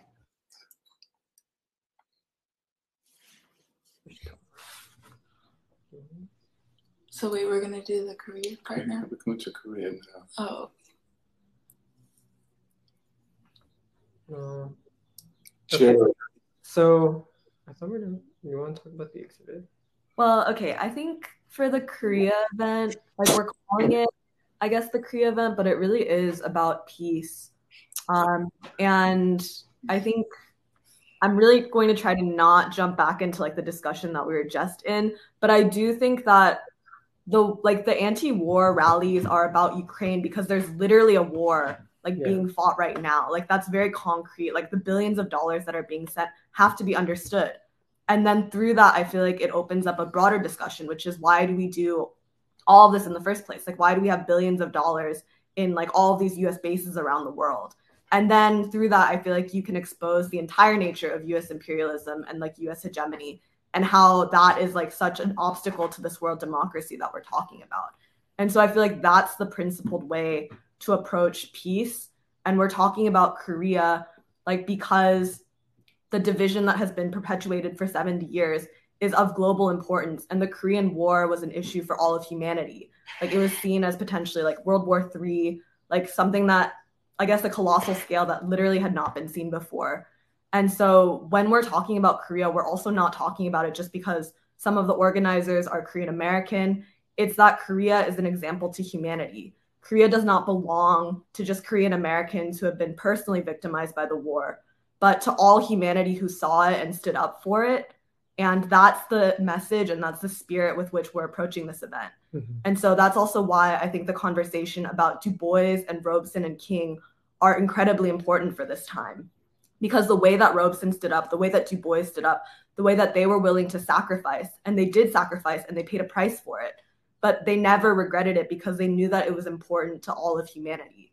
And I think that's basically the essential principle of the event, like the sort of spirit that this peace movement needs to take, and like the fundamental ideas that can actually build unity, like can actually concretely build unity, instead of just saying like, oh, like I support this, or like, oh, everything is good. But no, we want clarity that's based on actual principle.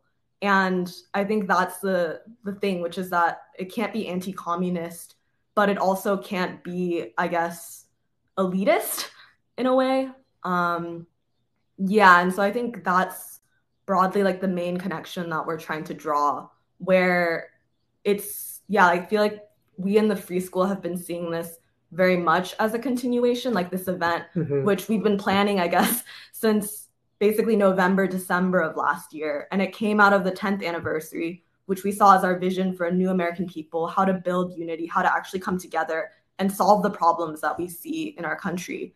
And then with the February march that we went to and like witnessed and were lucky to be a part of and see, and the Black Reconstruction event where we were actually revisiting the Second American Revolution, the Third American Revolution of Reconstruction and the Civil Rights Movement, to really draw a path to today, which we see as potentially like the beginning of the Fourth American Revolution, where we can actually like complete democracy, win a people's democracy. And so the Korea matters because it's something that started 70 years ago, and it needs to be understood again today. Because you can frame it, I guess, in a negative way of like, oh, the US has like done so many bad things for the last century, but we actually see it as, no, it's an opportunity to like start again. Like we can still recognize the humanity of the Korean people, and it's not too late, but the time is now to make right. Yeah, so I think that's basically how I've been thinking about it more like concretely over the last week, where it's not just like nice ideas or like intellectual things, but actually like political practice that's urgent to this current moment. Yeah, just to quickly add, I think something that's become more clear, especially within the past week or so, because we've been working with people and talking with people to prepare for the different panels and presentations that will be given, is that, yeah, like if we just wanted to do something because we thought Korea was an interesting place, you know, like maybe someone could write an article about it, but we wouldn't be doing an event just because we think Korea is cool, or because Korea is interesting, or because we're treating Korea as like a thing in itself, if that makes sense. But we're actually like, what's becoming clearer, and even through this discussion, is that Korea provides an opportunity for us to also push for the worldview of people like Du Bois, of Robeson and King, because without those figures, you can't even make sense of what's going on in Korea, both its history, but also the present moment. And so what we're trying to offer to the people is it's not just that we're trying to be like, this is the correct view what's happening in Korea. What we're trying to do is we're trying to present an entire worldview, which is, like our worldview in the Free School, which is based on the ideas of these people that we've been talking about, because that we think that they are an asset to the American people in terms of how they can actually fight for peace and for unity, and how they can relate to the rest of the world. And I think, it's just something that's been coming more concrete and more clear through discussions in the past week or so. Because, all of, like, if you go through the program, like all of the themes and topics that are going to be discussed, and also the exhibit itself, which I'm like, all of us are really excited about, like the art exhibit. But like it's just like what's been really beautiful is that, things have been evolved. Like the purpose of this event has become more clear, I think.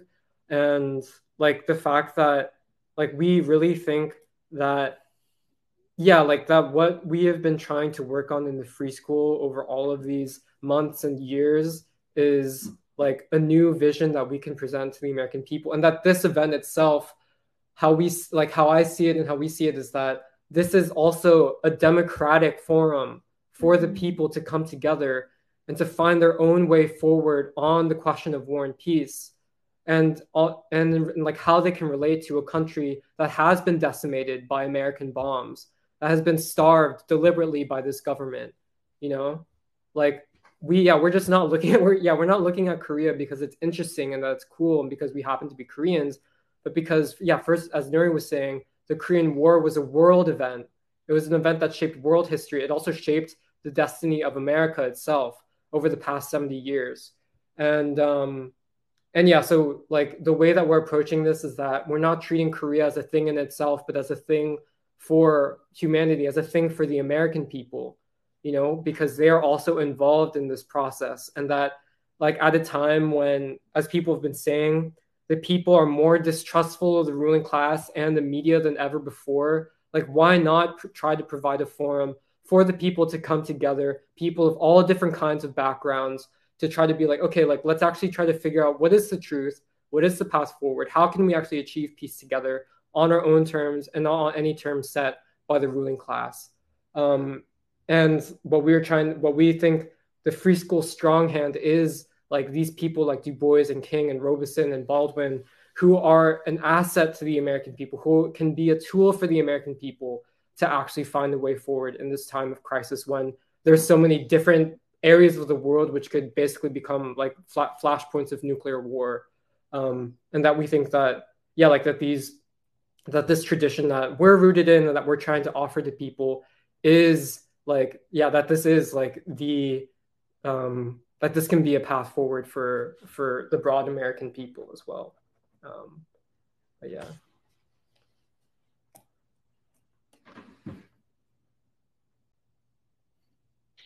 And the reason why I said what I said about King is not to like be braggadocious, but just like, because like, why know anything? Like why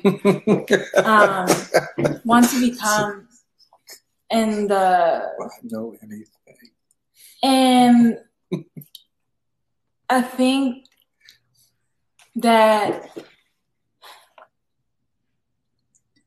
it's emotional because, to be able to stand up and say why we celebrate Korea for anybody, why we celebrate Du Bois, Baldwin, and King, is because we're taking that responsibility and we know like in our hearts, like not only what they've dedicated their lives to and what China, Korea, Russia have dedicated and are struggling, like to go towards like peace and democracy, to really do that. Mm-hmm. That's why we know anything. And another thing is that, could you explain the struggle, the path towards peace and democracy? You say that's why we know anything. Could you kind of tease that out? Because what I mean is that, or what I'm emphasizing is a certain responsibility mm-hmm. after you know what the right thing is to do. Mm-hmm. Because you could blindly want to do the right thing or like want to do good and not feel, and there's like an excitement to it, like, oh wow, like I'm doing something that's right. Mm-hmm. But then like King, like after being jailed, after being told not to talk about Vietnam, mm-hmm. and yet he still says the right thing. Mm-hmm. Mm-hmm. And yet he still stands by peace. That is the certain courage, or that is a certain will, that certain responsibility after like what is the truth, to stand by. That's why knowledge is important, and then I guess acting upon it, right. Mm-hmm. is important. Mm-hmm. That's what I was saying then. But the other point that I was thinking about was how everybody in free school, because what you guys are talking about, it made me like reflect about us as like a group of people. And I think in this moment, the ruling class want to hit like the American people at all sides, like right. in all different ways, like, mm-hmm. and give us spoon-fed ways to lie about who we are and where we come from. Mm-hmm. And I think that, you know, we're also now able to like attack on all sides. We're able to attack the ruling class on all sides, too. Because we all come from different places and we have different experiences. And I think it makes me reflect about that, because in working together and in knowing what the World House actually could be, it gives us that responsibility to do these kind of forums, which you call a democratic forum, which I also think is an important explanation to the event itself. And it allows other people to see the possibilities of a new world coming into being, like we talked about. Yeah, because I think, I think there was a question earlier about like what would be the praxis that derives from Du Bois and King. And I think that it's important not to think about it in kind of a dogmatic way where we like trying to exactly replicate exactly what happened during the civil rights movement, because that period already passed. The things that it accomplished have already happened. And I think it reminds me of, there is this interview with C.T. Vivian for the King in the Wilderness documentary, where he says the point of our struggles was, he was like, it was very important for us to have victories. It was important for us to have periods of struggle and movements and acts of like the kind of nonviolent acts that they were doing, but things that actually instilled in the people a confidence in their ability to change society and to struggle for a new future. That's what we're trying to do. Like that is what it's almost like you're distilling the essence of the nonviolent struggle, and we're trying to apply it in a new way for a new time, given the realities and the needs of this moment, where like, yeah, the thing is that like where people are discontented and they are distrustful of the ruling class, but what we're trying to bring out and to invite people into conversation is to try to deepen and broaden people's confidence in their own ability to decide on these existential questions that can decide humanity's future, because what we do in America has so much resonance for what happens around the rest of the world. And like we think that it's exactly the right time for like all kinds of people in America and in the city of Philadelphia to realize that and to be aware of that and to feel in themselves the confidence that they can decide these things on their own terms.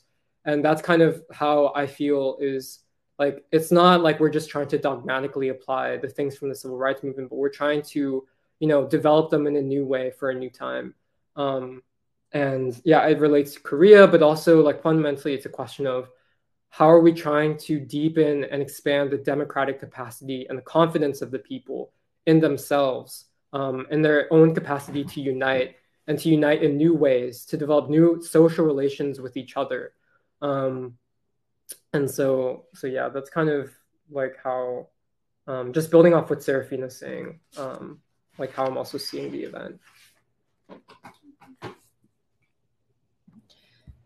Yeah, I wanted to say that I'm really excited about the event because I think I said the exact same thing 2 weeks ago, which is kind of embarrassing, but I really do feel like it's pretty amazing that, okay, amazing is not the right word, but okay, let me take a step back. I've kind of, this past week, I've been a little agitated, like on edge.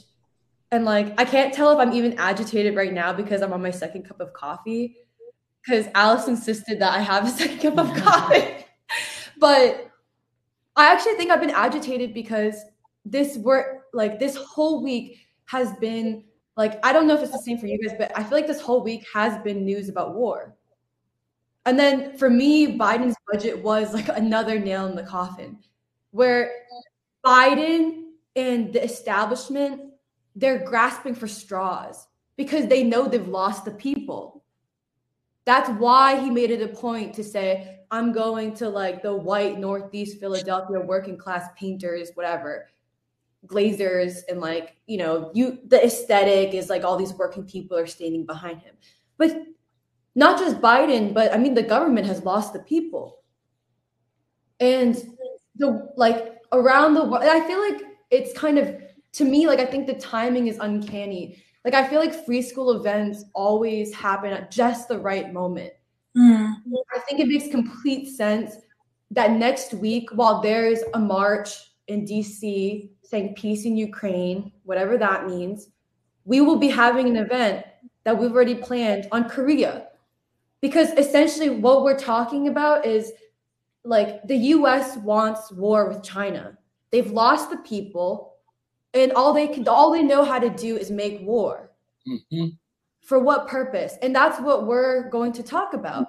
Because I was talking to Nuri and Jeremiah earlier too, okay, again, I feel like I'm just going to talk about my presentation because that's really what I've been thinking about a lot, is the question of America and civilization and war and peace.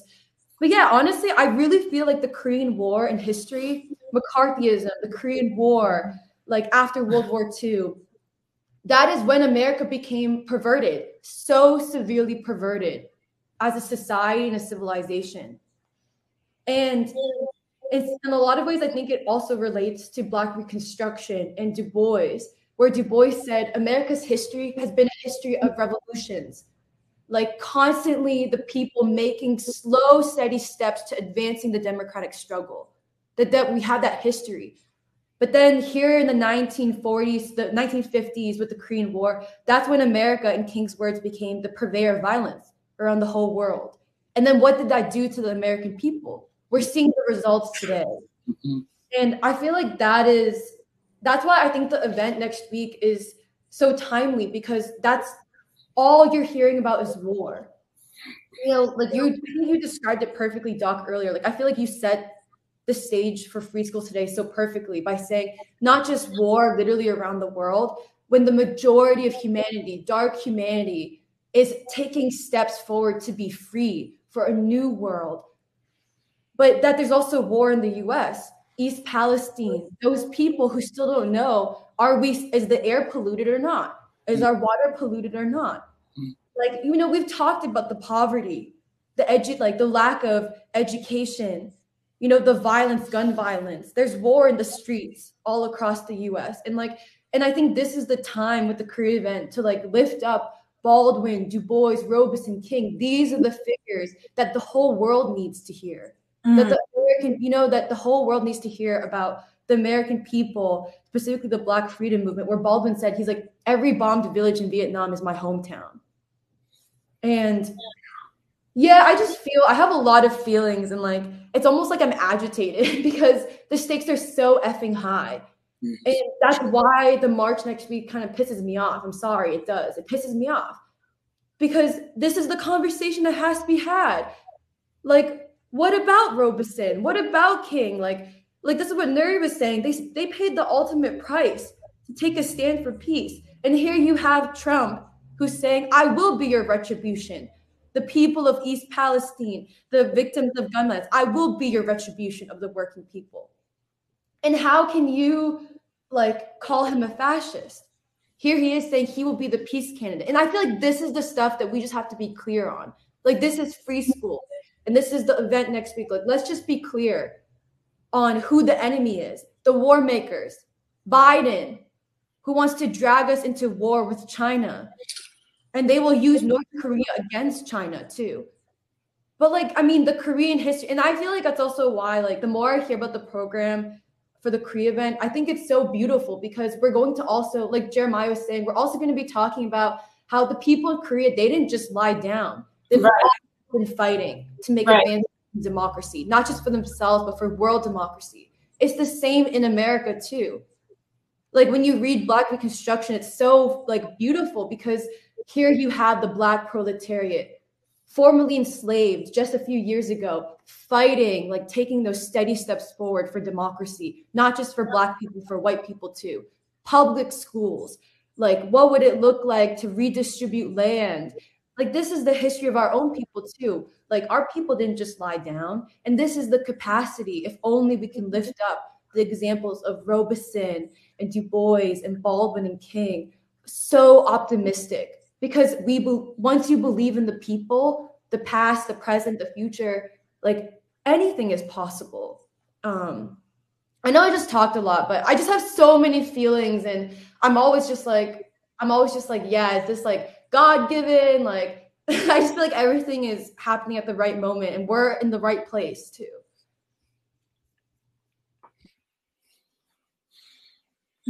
Yeah. Well, I guess like also with this Korea thing, okay, first of all, I just want to preface, I feel like my brain is kind of working at half speed right now, so just bear with me. But well, actually, I think, yeah, like going off of what Jeremiah and Nuri said about how, like, I think actually in the past week, we've really, I think, or it has been made really concrete to us what the purpose of this event is. I mean, I think like we had been talking about it for the past several months, like in our planning and everything. But actually, I think for me, at least when it really clicked in a certain way, was we're actually kind of tweaking some parts of our art exhibit, which I know like a lot of people were excited about when we presented that last week. But actually, I think to me, like what made it kind of like, I feel like the art exhibit at first, I think one potentially could have walked away with the idea, is this really like Korea as a thing in itself, or is it Korea as a thing for itself, and therefore a thing for humanity? And what I'm getting at when I say that is, like, first of all, Doc has been so kind as to actually offer some paintings from his collection that will be displayed. Oh, and good. I'm glad you all accepted it. I didn't know. Well, but I think like what that actually did, because we actually like reconceptualized in many ways what like certain parts of the exhibits are going to look like. Because at the end, like we're actually, along with some parts about the Korean War and with some parts about, you know, modern North and South Korean art, we're going to be including, you know, works from Latin American, you know, from African American painters, because we really want to emphasize that actually the themes that are evident in a lot of Korean art and like Korean, like, or like photographs of Korea from that period are so like in sync and actually express the exact same strivings that the rest of humanity, that are evident in the rest of humanity. So, and I think that's when, and then after that, we were starting to have like panel discussions like within the panels. And then that's when I started to think like, because I'll be presenting about civilization in Korea, or so I thought. Because actually it is not just about like civilization as applied to Korea. It's actually like, first of all, how can we understand civilization as, you know, specifically Du Bois has formulated it, and specifically why is that so useful in understanding Korea, and why is that so useful and true in understanding how humanity is moving forward, how Korea is moving forward. I mean, I'll start there, but there's like a bunch of other stuff that I was thinking about, but if other people want to say something. Just side note, I know I've been mentioning, fuck it. But so basically, like, when you stand by Du Bois and King and Robeson and Baldwin, like, it's equally as emotional because it has that universal, what you're saying already, Anna, like, there's a reason why all of humanity will come to these, like, the striving for freedom, the striving for these democratic things, like, there's a reason why it's so similar across the board, regardless of where it is that you're coming from. And I think that's also why it feels like what we're talking about is so eternal or so prophetic and so old and ancient and true. Because it's like, well, and why it's so emotional. Like, I'm sitting next to Doc and I'm like looking at him. No, don't look at me. I will, because, and I'll call you out for it, because I think that that there's a lot to that. There's a lot to that, you know, and it has to do with your involvement with the peace movement. It has to do with your life, and that's also fine. I didn't say too much. I didn't. Okay, that's enough. So, but what I think is beautiful about what you were saying, Anna, is that like these figures that we stand by, and these figures who knew the Korea situation, who knew the situation in Vietnam, and because they were concerned about the peace question, they were concerned about democracy. It seems more simple to me now about why Du Bois, why King. Like, these aren't people that we just choose for no reason, or that even, like, for me, just because they're Black. Like, that isn't why.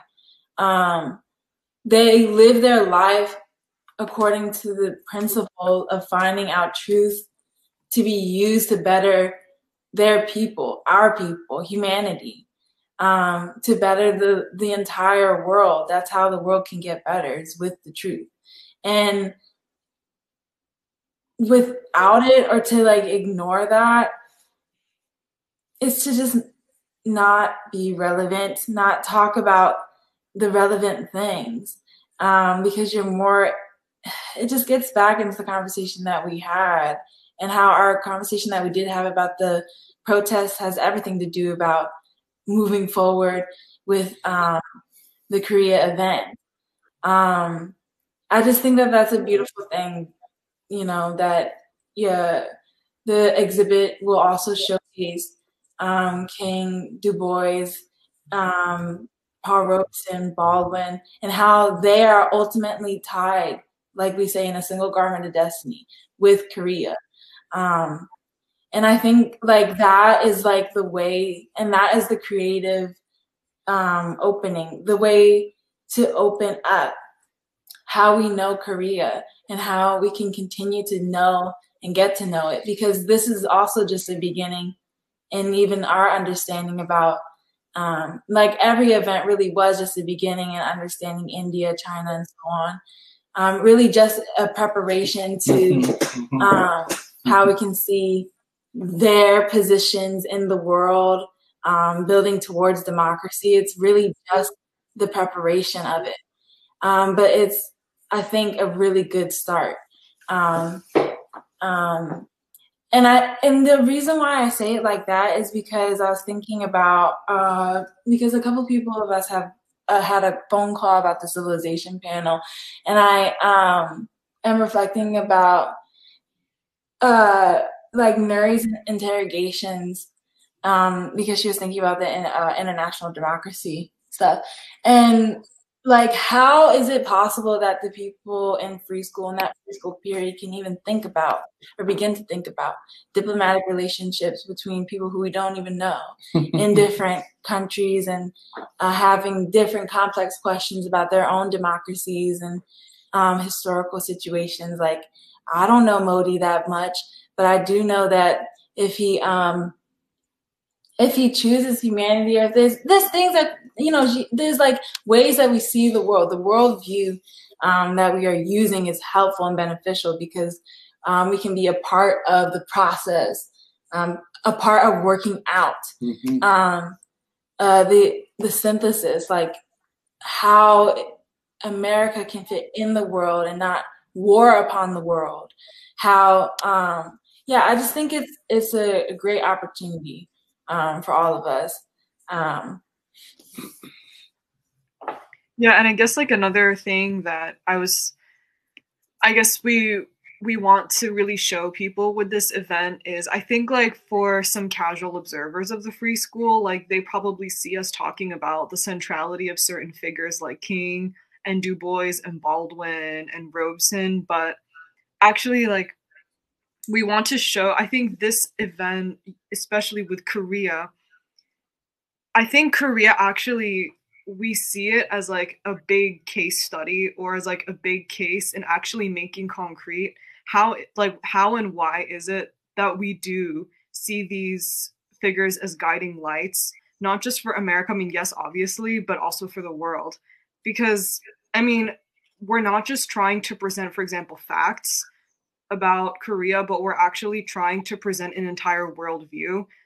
And an entire, I mean, you could even call it like epistemology, or like set of assumptions that, observers, that at least we hope to impress to a certain extent on those who attend and those who see it. Because, these figures like Du Bois and King, like, we don't just say them because we like them.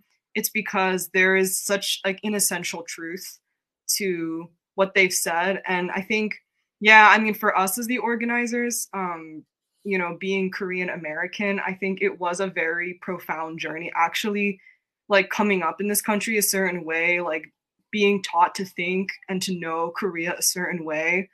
And then actually with these figures, like I feel like we almost like came at Korea again, but in a completely different way. Like Korea, it was like revolutionizing Korea. I don't know how else to put it. I think somebody else can say it better. But yeah, and then I guess the other thing about democracy is that like when we talk about democracy, we're talking about something very specific, and it's not like all of these liberal assumptions that usually underlie democracy when people talk about it. And another way we want to make that concrete is actually through the format, is through the way of discussion, and the fact that actually we have so much faith in the attendees, in the people, to actually discuss what are the paths towards peace, especially in the United States. What is the way forward? Who are the American people, and what are they capable of? What are the possibilities? Yeah. Oh yeah, I think Kathy wanted to. Yeah, I mean, I just feel like I have so much to process from this conversation because I mean, I do every week, but I think today when we just sat down and started discussing, you know, the world situation, the peace rally in February, the peace rally in March, and then our event, I just feel like the question that I started thinking about that I think we've been raising around practice is really something that I've just really felt so keenly through this conversation. Just felt like we were really, like, Free School has been and is so ready and is like, you know, we're ready to get to work on these questions. And I just feel like we're really so well positioned because of our, you know, 10 years of study, our organizing, our discipline, and what we've been doing, and how we're listening so keenly to the movements, people on the move, both here in America, in Philadelphia, but in the world. So I'm really not saying anything that hasn't been said before, other than just to express just how grateful I am to be working as part of this event, to be part of Free School even, but also to work on the exhibition, because I think what we've been saying about, you know, our criteria, our benchmark for what everything we're doing, we're studying, we're putting forward is really in the hopes of being worthy of the people. And it's just been hitting me really hard these past few minutes, because I feel like we're asking ourselves, like, can like what we're doing be worthy of like the Korean people who for thousands of years have, like, you know, made sacrifices in the name of peace, building temples and Buddhist monuments to instead of building weapons or launching invasions, or being able to, in the aftermath of the Korean War, like publish magazines and raise the capacity of the people who are hungry for knowledge, or even Kim Il Sung's brave stances with the North Korean people with Vietnamese people when they themselves are going through a genocidal war on the part of the American imperialists, and all of his relationships. And it's sort of also in the same way we're asking ourselves, like, we really want to be worthy of the task that Du Bois, King, Baldwin Robeson left as like their, you know, ultimate struggle for peace. And it's the same thing we're asking ourselves today. And I think that at first, when we were starting to realize just how broad this exhibition is, I know, like, it was something I was like, where will this be going? Because we were just still working it out, especially even last week until this point. But it really is because I think we've been making huge strides in deepening our understanding and the significance of this event in this moment, and what it means to be, I suppose, really worthy of all of these people, but also ideas, and just the people today and what they're striving for. And I think also what we've been saying about trying to build a 21st century democracy, world democracy in like sort of our practice here with this event. It's all sort of coming together for me in a way that I feel like I just feel really humbled, but also really proud of what we're doing. And I just think that I think it is something to be taken seriously.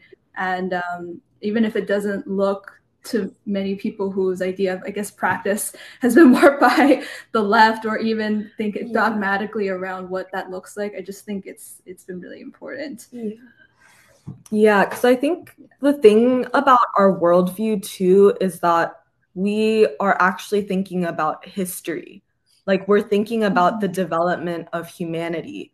Like, I think Christopher Romero had a comment, something about expanding human capacity, like the social development of mankind. And I think that's where we're coming from. The reason that we are not as invested in the division or the struggles between the left or the right is because we are looking literally at the forward march of humanity. And we say like civilization because we are literally trying to understand 5,000 years of history and how all of that hinges around actually right now with like the age of imperialism and the age of humanity. Like, when we're talking about 21st century world democracy, we're talking about basically a dream, like this process that has been like worked out and demonstrated and fought for over the last centuries. And it actually has resonance and possibility today. And so I think that's why like we look to King and Du Bois and Robeson in particular, because they had a practice that leaves something for us today, and not just as Americans, but for everybody in the world. And you can see that like when you look through the history books, like when you look up the pictures and you see the relationships of like Du Bois and Mao and Kim Il-sung and like Sekou Touré and Modibo Keita and all of these people who are fighting for their people, like the national liberation. And they're not just fighting for their countries, they're fighting for literally justice for humanity. And I just think that that's like the fundamental perspective that we're coming from. And I think I also feel kind of agitated because I think over the last week, like trying to really buckle down and like share our purpose. And I feel like I feel sad sometimes because I feel like people get caught up in other things and they want to make the conversation about something else that they're more focused on. And like, I understand that impulse, but the thing is that we have our eyes on the prize, and it's literally like humanity, like war, like annihilation or peace, like world democracy. And I think that's also what our exhibit is trying to accomplish, like to visually ground that struggle, like how vital and how living it was, how civilization and the hope and the spirit of the future lives in like the masses of people in Korea and in Afro-America and in the world. Yeah, I think I know we've been hyping up the exhibit, but I really am excited for it. I think it'll be a real, I don't know, like it is historic in a lot of many different ways. First of all, because we're showing North and South Korean modern art for the first time that we know of in Philadelphia as an actual like art exhibit. But that like, I think part of the process of the past week or so has been like kind of bringing our pre-ideological assumptions to the surface and actually making a case for those pre-assumptions as well. Like, we can see the possibility of a common conversation between North and South, like the best of the South Korean like movement for democracy with North Korea, in part because we're rooted in the principles of people like Du Bois and Robeson, who, were like one of the few voices in American society, as people have been saying, to actually speak out for peace during the Korean War, like much before even things had matured to the point of the Vietnam War, like the anti-Vietnam War movement, and that they laid the groundwork for this. But I think one thing that we've been thinking about, or that I've been thinking about, is that, you know, like you can't understand the shape of the world to come if you don't know what it is emerging from. And what we're trying to say is that this new emerging world order that is coming into being, it is the child of the world anti-colonial movement, of the world peace movement, also of the world communist movement, and that North Korea is a way, it's like an opening for the American people to make contact with that history, because otherwise, like, if we don't know like what produced this world, like this new world order, then we will be basically, as King says, will be left asleep during a period of world revolution. I think that the other thing is that why we're also making a case for exactly these figures is that you also can't make sense of this new world and what democracy can mean in this 21st century without people like Du Bois, without people like Robeson, because I'm really excited for like all of the panels, but in particular like the second panel that that Anna's moderating, that Alice and Jahan and I will be on, because part of it is that we're making a case that, like, I think Alice was saying this, but that the suppression of people like Du Bois and Robeson it's not even so much the suppression of them, but that they represented new knowledge categories, new knowledge and new theories of democracy, which are that are hugely beneficial for the whole world, that the whole world needs to hear in order to even understand where it's going, where the people of humanity are going. And that, it's not even the suppression of them, which is the problem, but the suppression of the knowledge and the truth that they represented and that they can give to the entire world. Because, like people, and I feel like this is just like things that we've been talking about for a long time in free school and arguments that we've been making, but it's just like we are basically committing ourselves to making these arguments again, because we think that they are necessary, that people like King and Du Bois are not just people in themselves, but they are people for humanity, and that we're really trying to uplift these people in concert with what we see in the Korean struggle and how connected with the world struggle for peace and for a new democracy and for freedom, and for a total remaking of the whole world international relations themselves.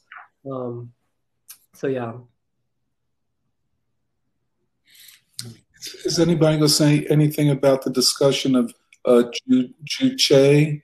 Yeah, I think we're all going to imbibe the spirit of Juche.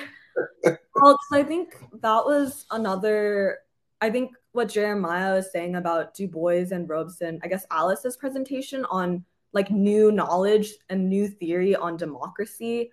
I think another way of framing that is like democracy as the fullest expression of human capacity, like of potential, so that every human being is able to make like a worthy contribution to like for the forward progress of humanity.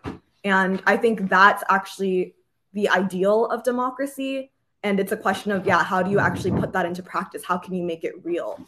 And in that way, it's completely distinct from theories of liberal democracy that are more emphasizing, I think, practice or like electoral things, stuff like that. But I think because I think some of us were reading like Juche, like Kim Jong-il, Kim Il-sung, and there's remarkable resonance. And it's almost like we were only able to really understand it after reading Black Reconstruction for like 4 months.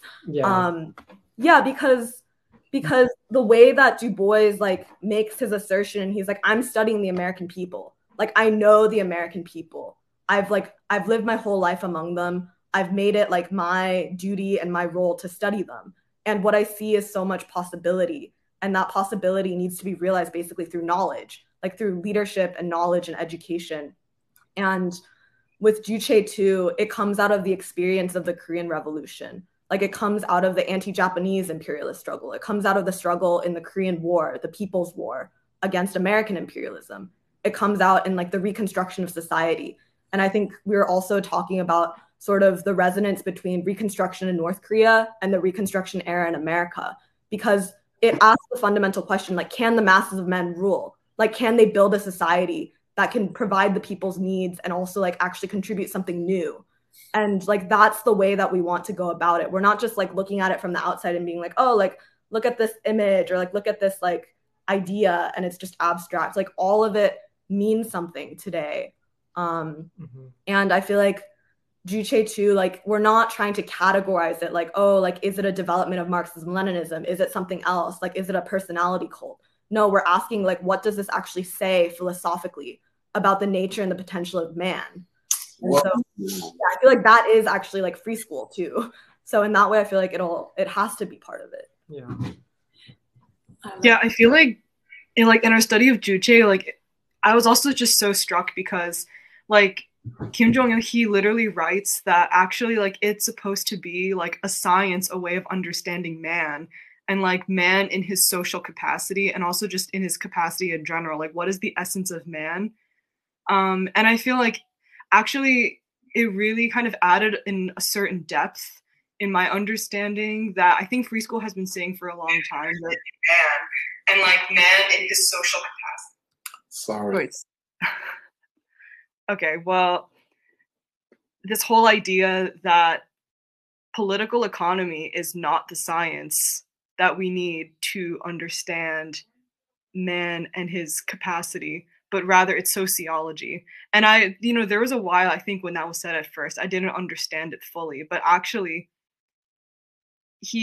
I feel like it almost mirrors like the free schools formulation and Du Bois's formulation that we need like a revolutionary social science, and that there is a revolutionary social science, and that the people can be known if only we have like the knowledge categories and like the types of knowledge necessary to uncover that.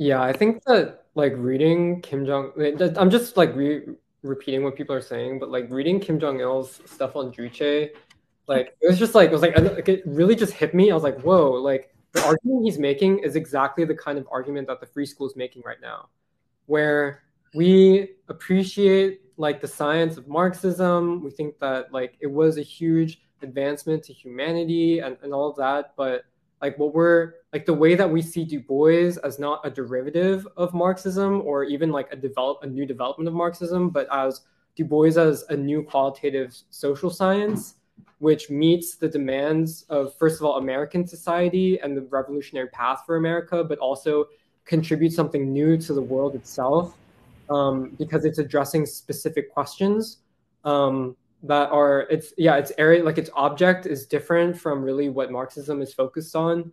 I think it's like, yeah, it was just like very, I don't know, kind of almost jarring, because like the kind of argument that Kim Jong-il was making was like, yeah, like we see Juche, like we assume Marxism and Leninism and all of that, but what Juche represents is not really even like a new stage of Marxism. It's like us trying to answer like a new set of questions that have emerged through the process of the Korean revolutionary struggle. And yeah, like I don't know, like it takes, like it literally has just, I'm repeating what others have said, but like it has taken all these years of trying to actually like immerse ourselves in the thought of Du Bois, of King, and all these other figures to like, even for me to be like, oh, that's what Juche is about. Like, because I feel like it's kind of presented as almost like the North Koreans are just trying to make their mark and to be like, oh, we're so great, and to, to kind of promote themselves on the world scene. But like, when you think about it, like a whole people, like a whole society has been organized around this philosophy. And it's not something to be taken lightly, in part because of what they've been able to achieve. And yeah, like there's so much parallel and resonance, as Nuri and Anna have been saying, between like how they formulated this new kind of social science and how even the free school is trying to develop and to promote like a new kind of social science that emerges from Du Bois. And so, yeah. Adding to what all my peers are saying, when we did that reading, he talks about it as something emerging from the struggle of Korean people out of practical necessity. And so in trying to make sense of what happened in the people's past and what to do about it, as others have said, they were able to draw upon the science of Marxism, but only so far. And reading Black Reconstruction, I mean, you also see that they're drawing from an economic perspective, but you only get so far.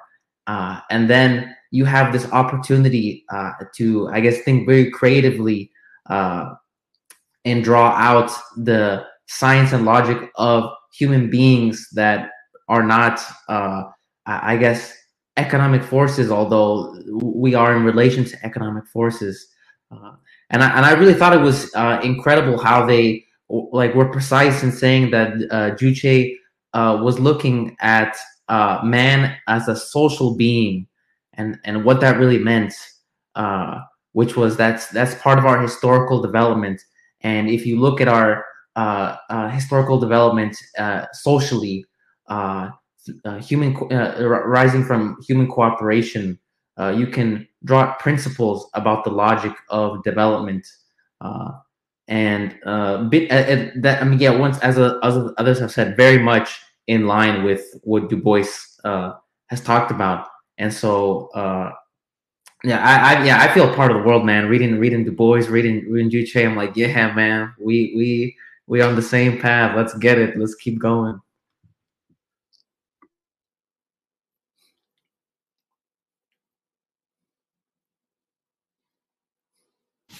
You know, what was also really interesting in reading that piece by Kim Il-sung, well, not Kim Il-sung, Kim Jong-il on Juche, is that he essentially says that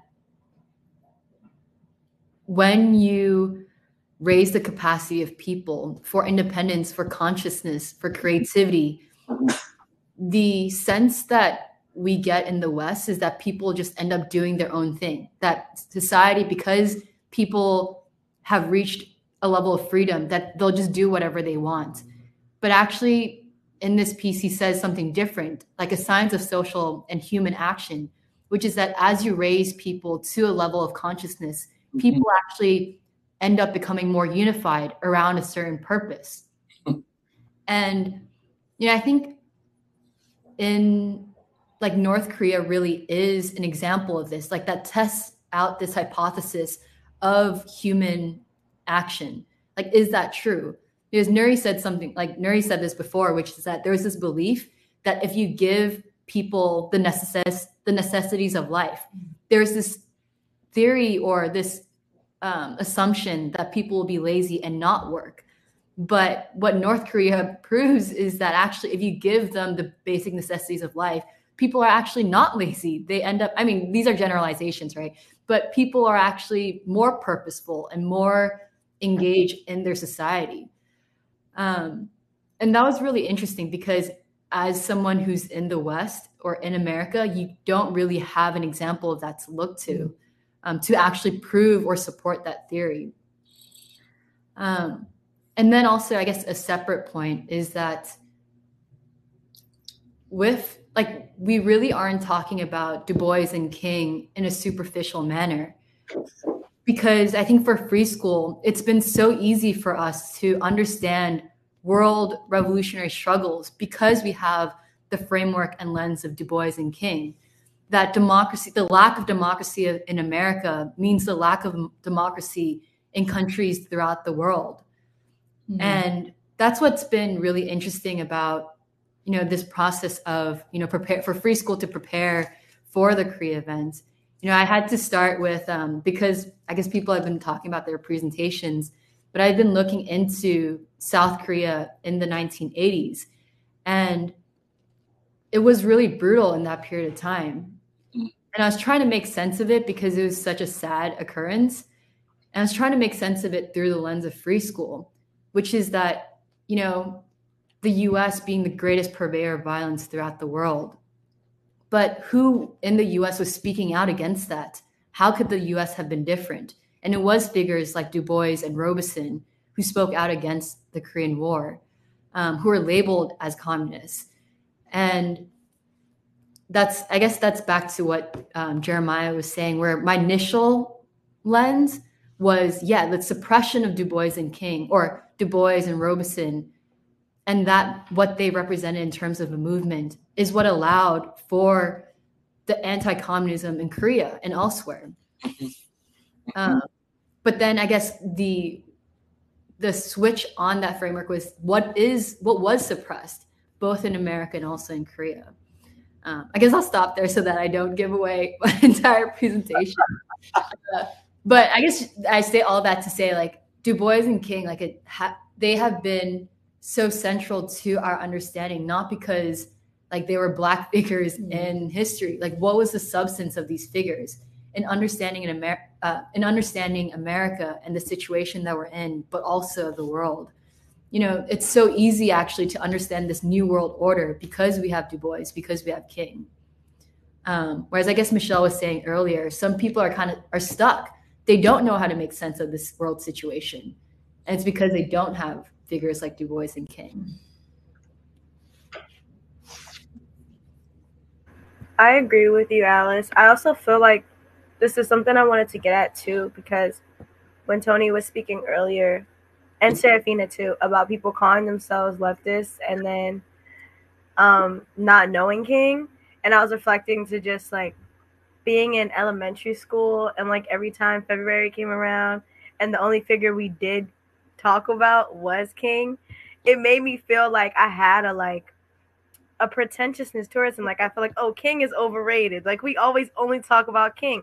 But then being older and having a consciousness and realizing there's so much of King that I don't know, like literally not even 1% of him is in my brain because of how our country and our leaders have basically like taken slithers of him and made him this appropriate figure for Black America. And then all they ever speak about, well, this is just my recollection, but all we ever spoke about with King was the I Have a Dream speech. And we only ever spoke about him in these ways that like wouldn't incite revolution. It's just these kind of like like factors about him. Like, yeah, of course we all want unity. And nobody talked about how revolutionary he is. Kind of like what your speech was, Tony, at the church on Martin Luther King's birthday. And you spoke about people saying we want to go back to the radical King, but it's like, when has he not been radical? And that's the thing. So many people do not know Martin Luther King as a radical figure, like to this day.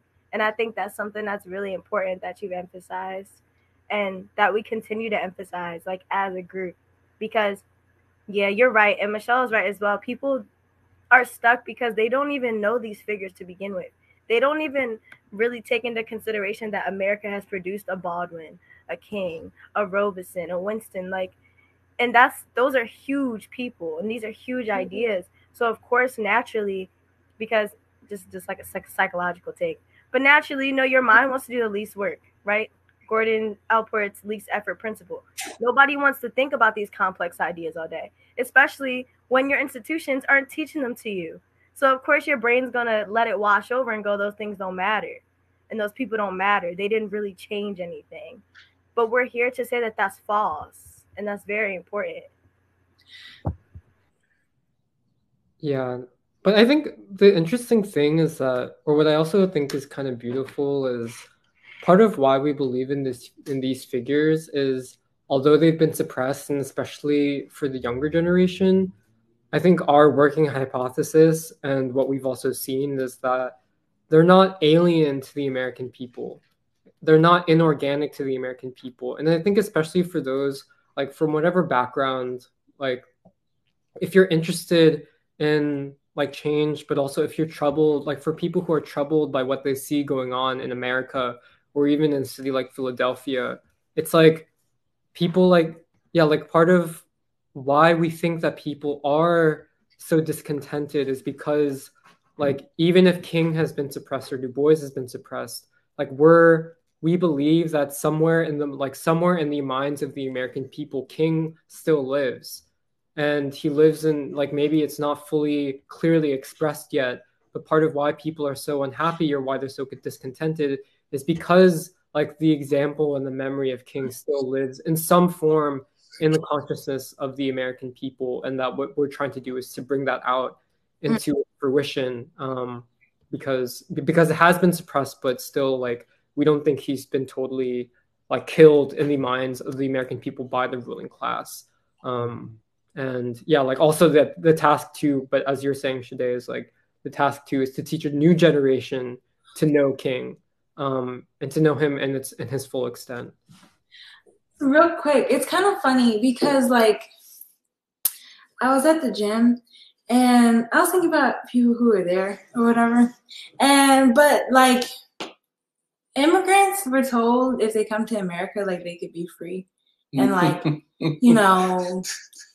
I don't know, just like there's a certain narrative about the country. And like the good things about the country is that like, well, nobody's going to tell you what to do or what to, believe. You could do whatever you want pretty much. And you can start your own business. And it's interesting because, and I'm excited for the showing for the documentary, because I had looked at it, and every time I see like a society or a North Korean society, I'm like, wow, that's a different way to do things. It's not bad at all. I I don't think I was ever taught about North Korea actually. So I'm self-taught, and I'm glad to be. But I think it's the thing of like, well, what's promoted about American society are actually things that are kind of like contrary or like, you know, contrary to the growth of like human beings. Like, but you know, what's interesting is that there is, because that is only dependent on like, are we for is man for property, or is man for democracy? Is man for man? And you could use the same principles that American society has, and you can develop them for democracy as well. But then it's like, well, what Sade was saying made me think about like the philosophy that we live by. I remember like one time in the Du Bois meetings, we talked about how like, it talked about like the Lord of the Flies, and how the assumption of the Lord of the Flies book was that all like human nature was essentially evil, and like children would just like choose to kill each other. And but like what's interesting about that is that like in me thinking about being in the university, I know that it's just like, well, you're telling me that I can't do it, or you're making it impossible to actually read. I don't understand this. This is way too abstract. I just remember going through stuff like that, because it's like, well, what's the point in, you know, reading about the Civil War if I can't read about Black Reconstruction? I remember in Temple, like I would have Black Reconstruction and be in a Civil War. Really? I never told you. Oh, and so, well, no problem. Okay, But the thing I'm getting at is like this question about how philosophy, or like, you know, the general worldview, the underpinning of all of our thinking, could actually be beneficial for human growth and development, and how it's essential to growth and development. And instead of putting down the people, we can actually raise the people up, raise ourselves up. And it would be a totally different society. We wouldn't have to think so negatively or pessimistically, or have like no vision.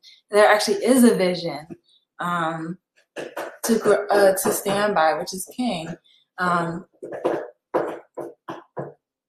Anyway, yeah, that's why I found the Juche. It was the first time I was actually reading Juche seriously, and I found it interesting because, like basically the point I really remember is that Kim Jong-il was saying, he's like, people tend to think that man is just a dialectic of like the material with nature, like material man with nature. But he was making the point where he was like he broke it down as a science. He was like, it's actually, there's a dialectic between you as a material being, and then like your mind, or I forget the word he used, but basically like the dialectic between consciousness, like mind, and your capacity, and then your body, like your organic body. And I found that the reason why I was really attached to that was because this was Anna's point, I think, but it really reminded me of Du Bois, but it also really made me think about, like, I can't help but just think about like King as the father of a new nation, and then Kim Il-sung as the father of that nation. Like, because the North Korea is very rural, agricultural. And I really felt like I could see Black America in North Korea, and how important, because there's a reason why Kim Jong-il is very attached to this idea of explaining. Juche is the whole idea of that man. It's man that man with consciousness can master like anything. And thus, like, and also the relationship between the individual consciousness, the individual man, and the collective. How you are transformed, like how important basically social relations are to master society. And there's something that there is like a resonance. Like, I just felt like it did resonate with how we even talk about America. Like Du Bois talks about, for example, like the dictatorship of the Black proletariat. And yeah, and like what Alice was saying, where in North Korea you see the example of, okay, like a society denigrated, destroyed, industry destroyed. And what do you do in the aftermath of that to build? And that there's a deep, like, it's interesting that you have the leaders of North Korea saying, like, above all, what perhaps comes first is a deep need to understand that it's man who masters society, like social relations, and I kind of feel like in some ways that's similar to Afro-America and the way Du Bois even talks about like the dictatorship of the Black proletariat in South Carolina, where it's like this belief, if you go along with the belief of even the Lord of the Flies thing, which is the American assumption of like, oh, man is bad, like human nature is inherently selfish or bad or whatever. That's very different than even Juche or even what Du Bois is saying. It's the assumption that no, there's such thing as a dialectic of conscious. There's such thing as inner capacity or mind or consciousness. And I feel like that's the whole point of Du Bois, where he's like, when I write Black Reconstruction, I'm coming from the basic assumption that man can master, like the human factor. Yeah. That's something we talked about. Yeah. And yeah, I thought it was beautiful. Like, I really saw Afro-America and North Korea, and it also reminded me just of, like, we talked about it with India, and I was just about to say that. Shut up. There's no. It's this thing of like the rural, like, and I feel like darker humanity is very connected in that way. And I even thought about how King, like, because part of my presentation I went to King's pilgrimage to nonviolence, because here you have the father of a new nation talking about Western civilization so perverted, America, the civilization so poisoned by war. Like, let us take from the best of the West, but we need something else. Whether you want to call it Christian love or Gandhi's nonviolence, there's this belief that man inside him can master society. Like, there's something very important about social relations and rebuilding society. Yeah, I don't know. That's what Juche. And it was interesting because the first time I was taking Juche seriously, because I remember being kind of angry when we were reading it together, because I was like, yeah, it's actually so true that why is it that Marx, like, and I'm for Marx too, like, great guy, like, really noble, all that stuff. But like, why is it that like this funny looking white guy with a beard with Marx is taken more seriously than something like Juche? Because Juche is super like made to be a joke, but it was so deep. It was so deep reading. Like, it's clear because Eddie and Jeremiah, everyone said it, but Juche, the way Kim Jong-il was writing about it was he made it a point to say, this is Jeremiah's point, that we already assume dialectical materialism. Like, that's an already assumption. But Juche, when we talk about this dialectic between individual man, like man's consciousness and his organic body, and then also man and the collective, like social transformation, he's like, that is distinctly Korean, because this theory, we have developed this theory out of the practical need of having to rebuild as a people. Yeah, no, honestly, it did remind me also of China, like Mao. But here's the thing, Juche, I think it was interesting because they were really distinctly writing it as a science. And I just haven't read enough Mao to know if China has done the same. But yeah, I feel like it's kind of similar, where even in China with this long march spirit, or in India with Gandhi saying like something distinctly Indian, nonviolence, like it's about something on the inside. Mm-hmm. Yeah, there's just a really beautiful interrelatedness. And okay, this is my theory, and I don't have any facts to back it, but my working hypothesis is I kind of felt like Juche was pretty Buddhist, and I'm really into this idea that like Korea, Buddhist, like that has been very integral to its philosophy. Again, I have no facts to back it up, but I find it, because it's also interesting to look at the exhibition and the connections of Buddhism, India, like how similar some of the art and culture of Korea. It reminds me of India, and yeah. Can I just say something? There is something distinct about the philosophy, and that's, I think, the way they refer to, at least in essays that Nuri sent to me, the philosophy of Juche. You see, North Korea, well, Korea, but especially the North, was completely destroyed by the US. This is one of the great crimes against humanity. But ironically, and I think this is what Kim Il-sung and Kim Jong-il and others have said, but we were freed from exploitative social economic relationships. We were the physical plant, the physical, economic, and other institutions were obliterated. The imperialists believed that if they destroyed our physical environment, they would destroy our human environment. Mm. The irony, and I think this comes across in Kim Il-sung and others, the irony is, by destroying the physical environment, they freed us from it. Yeah. Hence, making it possible for us to reassert the centrality of the human being. I think, if I don't have it all right on this, but it was horrible. They were subjected to a crime that can never be forgotten, and it haunts the Korean people and Koreans in America. You know what I'm saying? However, and this is the difference between the North and the South,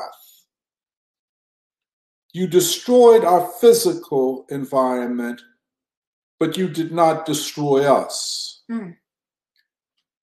And I think the brilliance of this, and of course, believe me, it does not diminish Marx or Lenin at all. It does not. But what it showed,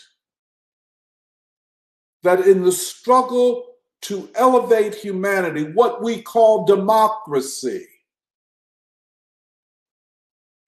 humanity can find a path. This is, it's quite unbelievable. And this is what I think, we have to propagate as part of humanity's experience, which is ours as well. We have to learn from this great experiment. I guess, we talk about this. I'm a part of the planning to a certain extent. I'm not enough, but this idea of democracy as a testable hypothesis. We're making an opposite claim to the ruling class of this country. We're saying that the North Korean people have built not just a socialist economy, but even more important than that, a democracy predicated upon their own experience, guided by the philosophy of Juche. This is a world historic contribution. It clarifies humanity. We learn about humanity. That's what I want to. Both testable hypothesis. Can you build democracy, which is the rule of the people, from a society that was attempted to be bombed into oblivion, and then went through an arduous march of hunger and other things in the 90s? but resilience and being sustained. I think North Korea, and I guess that's, because I guess we were talking about this. How do we introduce North Korea to a American Korean population who have been told that North Korea, which is really them, is the worst thing that ever happened in Korean civilization? We're saying the opposite. But we're saying that let's take both hypotheses. Let us test them.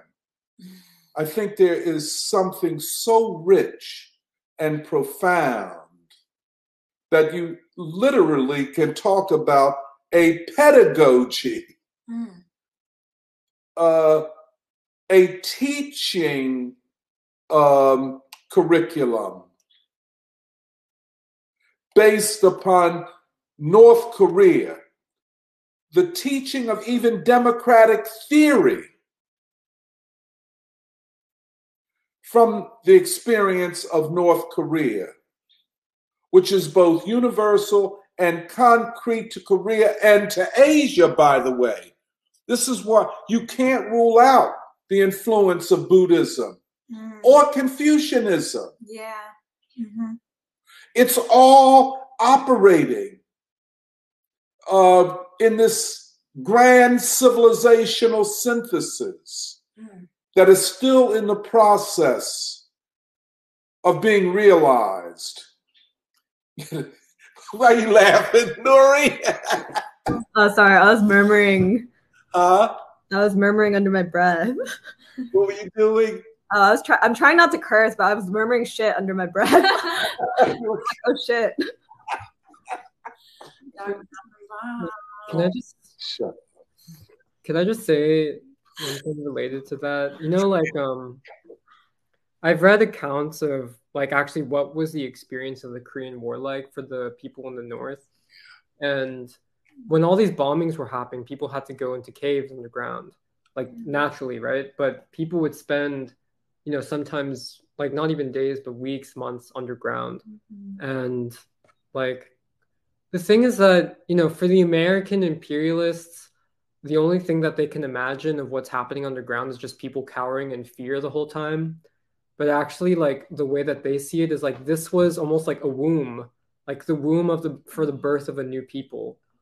And I think that stuff can't be taken lightly, because it's that, and then I think, the experience of the 90s with the Arduous March, both of those were hugely formative for the birth and then the continual making of a new people. And that's what imperialism is unable to anticipate, to take seriously, and to even wrap its brain around. And that's why the North Koreans have been so resilient, because, one of the things that I've been thinking about is, and even, this goes to conversations that you've been having, Doc, in various interviews, what was the experience of the collapse of the Soviet Union for those on the left in the United States? But also, if you're a tiny country, North Korea, and you literally see the entire world collapsing around you, and you're faced with either the option of, okay, we're going to go through the route of what was called perestroika, opening up, basically capitulating to the West, or we're going to have to find our own way.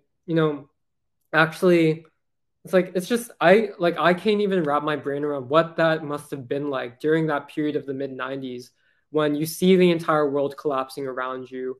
And also then you're suddenly hit with all these catastrophic floods, natural disasters, and all of that. But the thing that Kim Jong-il says in that period, he has this essay about basically the priority of ideological work, but he says what the socialist countries in the Eastern Bloc didn't realize is that under socialism, the motive force of history is no longer class relations, but ideology. Ideology becomes the motive force of history in socialist societies. And that because they were so focused on the class relations, they missed that actually what's propelling our societies forward, or what should propel our societies forward, is the ideological struggle. And yeah, I think it's that, because the North Koreans had already been working on that stuff for the past couple decades, I think that was what gave them the confidence to be able to be okay, the the whole world has basically gone into pieces. Like, we don't know what's going to happen. We're in for a very rough period, similar to Cuba, but like, we are confident in the ability of our people to make it through. And because we also have a kind of scientific approach to how we can do this, which is like incorporating the Marxism, like the principles of socialism, but more, we have a theory about human beings and what human beings are capable of. And that this is going to be our weapon in terms of how we're going to be able to make it through this extraordinary period of the collapse of the world, like the world communist movement, like the Soviet Union and all that stuff. Yeah, it's just really, really fascinating, I think. And it's relevant for, what our hypothesis is of what will be the conditions for the birth of a new people. Like, it won't be like people having to go underground because we're being bombed. Hopefully. Like, that's like, our fingers are crossed that doesn't happen. But like, that there are certain just experiences in world history that are so instrumental in shaping new sensibilities, like new values, like a new way of relating as human beings to one another, like a new sense of what like the people feel they're capable of. Because like Kim Jong-il is like, what we mean by giving priority to ideological work is we need to impress on the people of our country that each person feels that what they do in terms of their work, how they relate to each other, what they feel is their responsibility as individuals, like on the backs of North Korean people rests the future of humanity. We need to impress that on the people of our country, that what they're doing has consequences for all of humanity, even though we're a small country.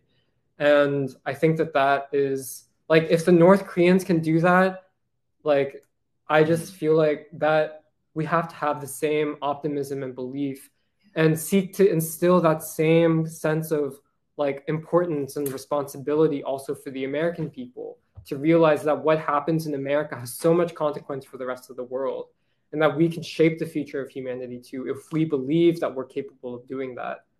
But yeah.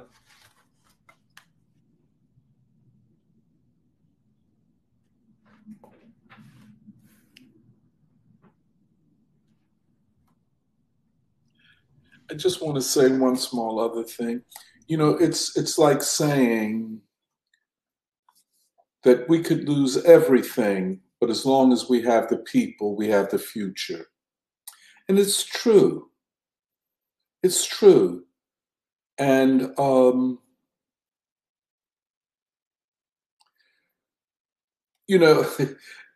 like you said, Jerry, we might not have to bury and burrow under the ground, but our people are being buried by ideas and propaganda that tries to take their souls, their spirit, their minds from them.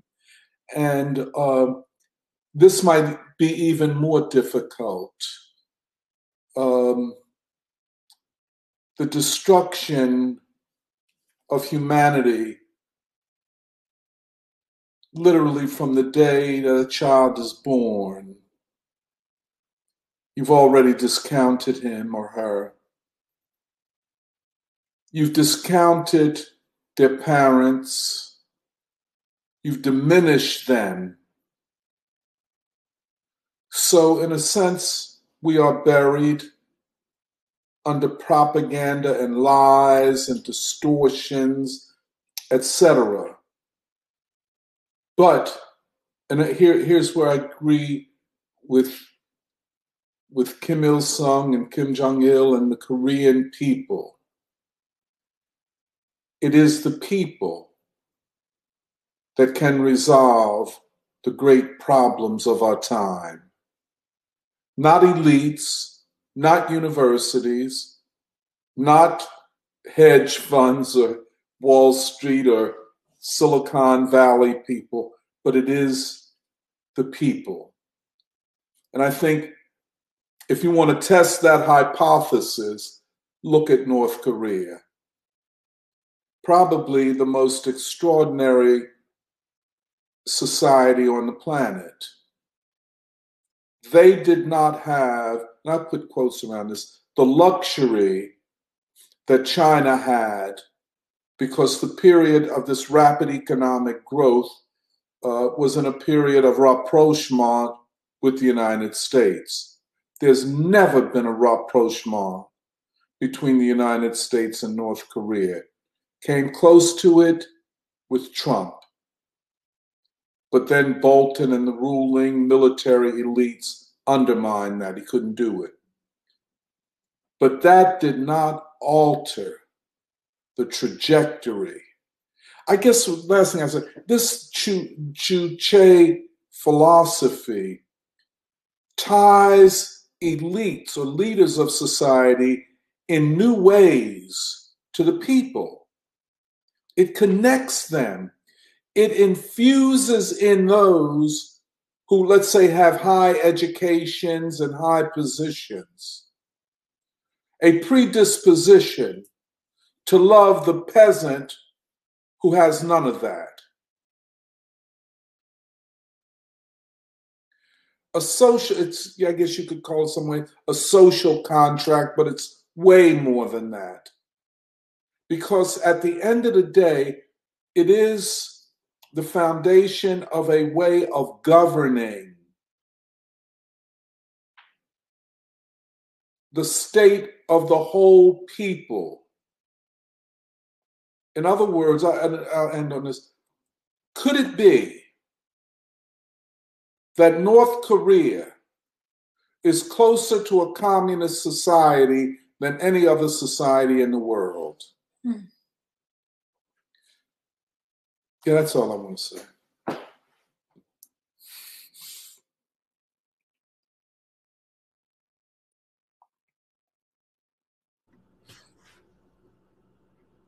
Okay, I could try to read some comments, but there's been a lot. Yeah. Well, we should listen to them because we're obviously not going to get to Black Reconstruction today. Yeah, sorry. That's okay. We did get to Black Reconstruction. Can I actually read a paragraph from the piece that reflects what, Doc, you were saying just now? So it says, revolutionary practice is a struggle to realize independence for the popular masses, and it is the masses who carry out the struggle. Therefore, it is important in the study of philosophy to reflect the demands and aspirations of the popular masses correctly, evolve the theory by generalizing their experiences of struggle, and make it the theory of the popular masses themselves. In the exploitative society, the reactionary ruling class makes use of philosophy for defending and rationalizing their reactionary ruling system, trying to make it the monopoly of the philosophers who act as spokesmen in their interests. We consider the popular masses to be ignorant people who have nothing to do with philosophy. But I read that just to support, Doc, what you were saying earlier, which is that it grounds essentially the people of the North Korean government in the masses themselves, in what their relationship is. And actually, the only way I was able to understand this is really by Du Bois, because in Black Reconstruction, Du Bois talks about how, like, there's this idea that the masses of men are ignorant, but actually, like, what does it say when the masses of men are actually not ignorant and are capable of governing, are capable of theorizing and having a philosophy? But yeah. What chapter was that from? For the Du Bois one? Wait, what did you just read from? Yeah, that was from Kim, I think, the philosophy. Oh, okay. They're so in sync with each other that you can't tell them apart. Great instruction. I was like, oh, what chapter did Du Bois write that in? Yeah. Well, I was also thinking so much of Russia and America. I mean, famous for us because we've looked at it a lot. But when he talks about it must be Marxian, and he's talking about the Asiatic, the emergence of communism in Africa and Asia. And he says it must be Marxian in its division of income according to need, but it must be distinctly Asiatic in its use of the vertical clan division of family and tie, instead of reaction towards a new bourgeoisie. Sometimes. No, continue. it would take a new way of thinking on Asiatic lines to work this out. But there would be a chance that out of India, out of Buddhism and Shintoism, out of the age-old virtues of Japan and China itself, to provide for this different kind of communism, a thing which so far all attempts at a socialistic state in Europe have failed to produce. That is a communism with Asiatic stress on character, on goodness, on spirit, through family loyalty and affection might ward off Thermidor, might stop the tendency of the Western socialistic state to freeze into bureaucracy. It might be through the philosophy of Gandhi and Tagore, of Japan and China, really create a vast democracy into which the ruling dictatorship of the proletariat would fuse and deliquesce, and thus, instead of socialism, even become a stark negation of the freedom of thought and a tyranny of action and propaganda of science and art. It would expand to a great democracy of the spirit, which is pretty much exactly what we've the whole, and from Russia and Can you send that? I think chapter. Yeah, sure. I mean, I think I got the searchable copy from you, Nuri, but it's chapter 4 of Russia and America. I'll send it on WhatsApp. I don't probably have to say this, but like the whole thing about philosophy is like, because what you also said, Doc, like Juche, sorry, I don't know, allows to connect to the peasantry, like allows to connect to the essence of the people of the country, of civilization. And I'm like, well, what's up with Europe? And why? It's a different, it's so important. Maybe we can't get to that now, but it is so valuable. And that's why Europe is not the United States, precisely for the reasons that Du Bois illuminates, that it is Africa in America, that in many ways makes America not a European country. Makes it different. Canada is more a European country than the United States is. You know, that's just dang. So, hold on, let's hear some of the commentary if y'all don't mind. I'm so interested. There's a lot of people talking. One person was asking, is the free school trying to undertake the task of developing a uniquely American way towards socialism or something like that? And someone, DJ Elf, was also saying he had a theory about the naming process of Korean people, which I think is a general hypothesis about the role of Confucianism in Korean culture, which I guess can be debated. And then a few people were saying that they're going to be at the march, like next weekend's march rally in DC. And just to clarify, we've also been planning this Korea event for a long time. We're not doing it to, this wasn't intended to be like anything replacing the march. But that being said, if people are in town or free either the Friday evening next week or Saturday all throughout the day, we'd love to see people there in person at the Asian Arts Initiative in Philadelphia and Chinatown. You can check out our social media to see all the details of the event, or just visit koreapeace.org just to see the details. And also, we have a GoFundMe fundraiser, which is primarily raising funds for renting the venue at Asian Arts Initiative, and also providing food and refreshments for attendees. And lastly, to fund the printing of materials for this exhibit that we've been talking about, which we're all really excited about. So we're close to the goal, but it would be really great if people, if they haven't already, we'd really appreciate donations on the GoFundMe, which is also linked in the koreapeace.org website. But yeah, just some logistical details. Oh, go ahead. Wait, there was one comment that I just really liked. So I think I mentioned it before, but Christopher Romero had said Du Bois, King, Kim Il-sung, no matter where they come from, these humans are examples as to how our capacity as humans are progressing with time. And Stan Wood also said that he's excited about the opportunity to learn about Korea. He says, it will increase my understanding of the world and the challenge of making it better. So I feel like that's kind of the note that I feel like would be good to sort of conclude on. Yeah. Mm-hmm.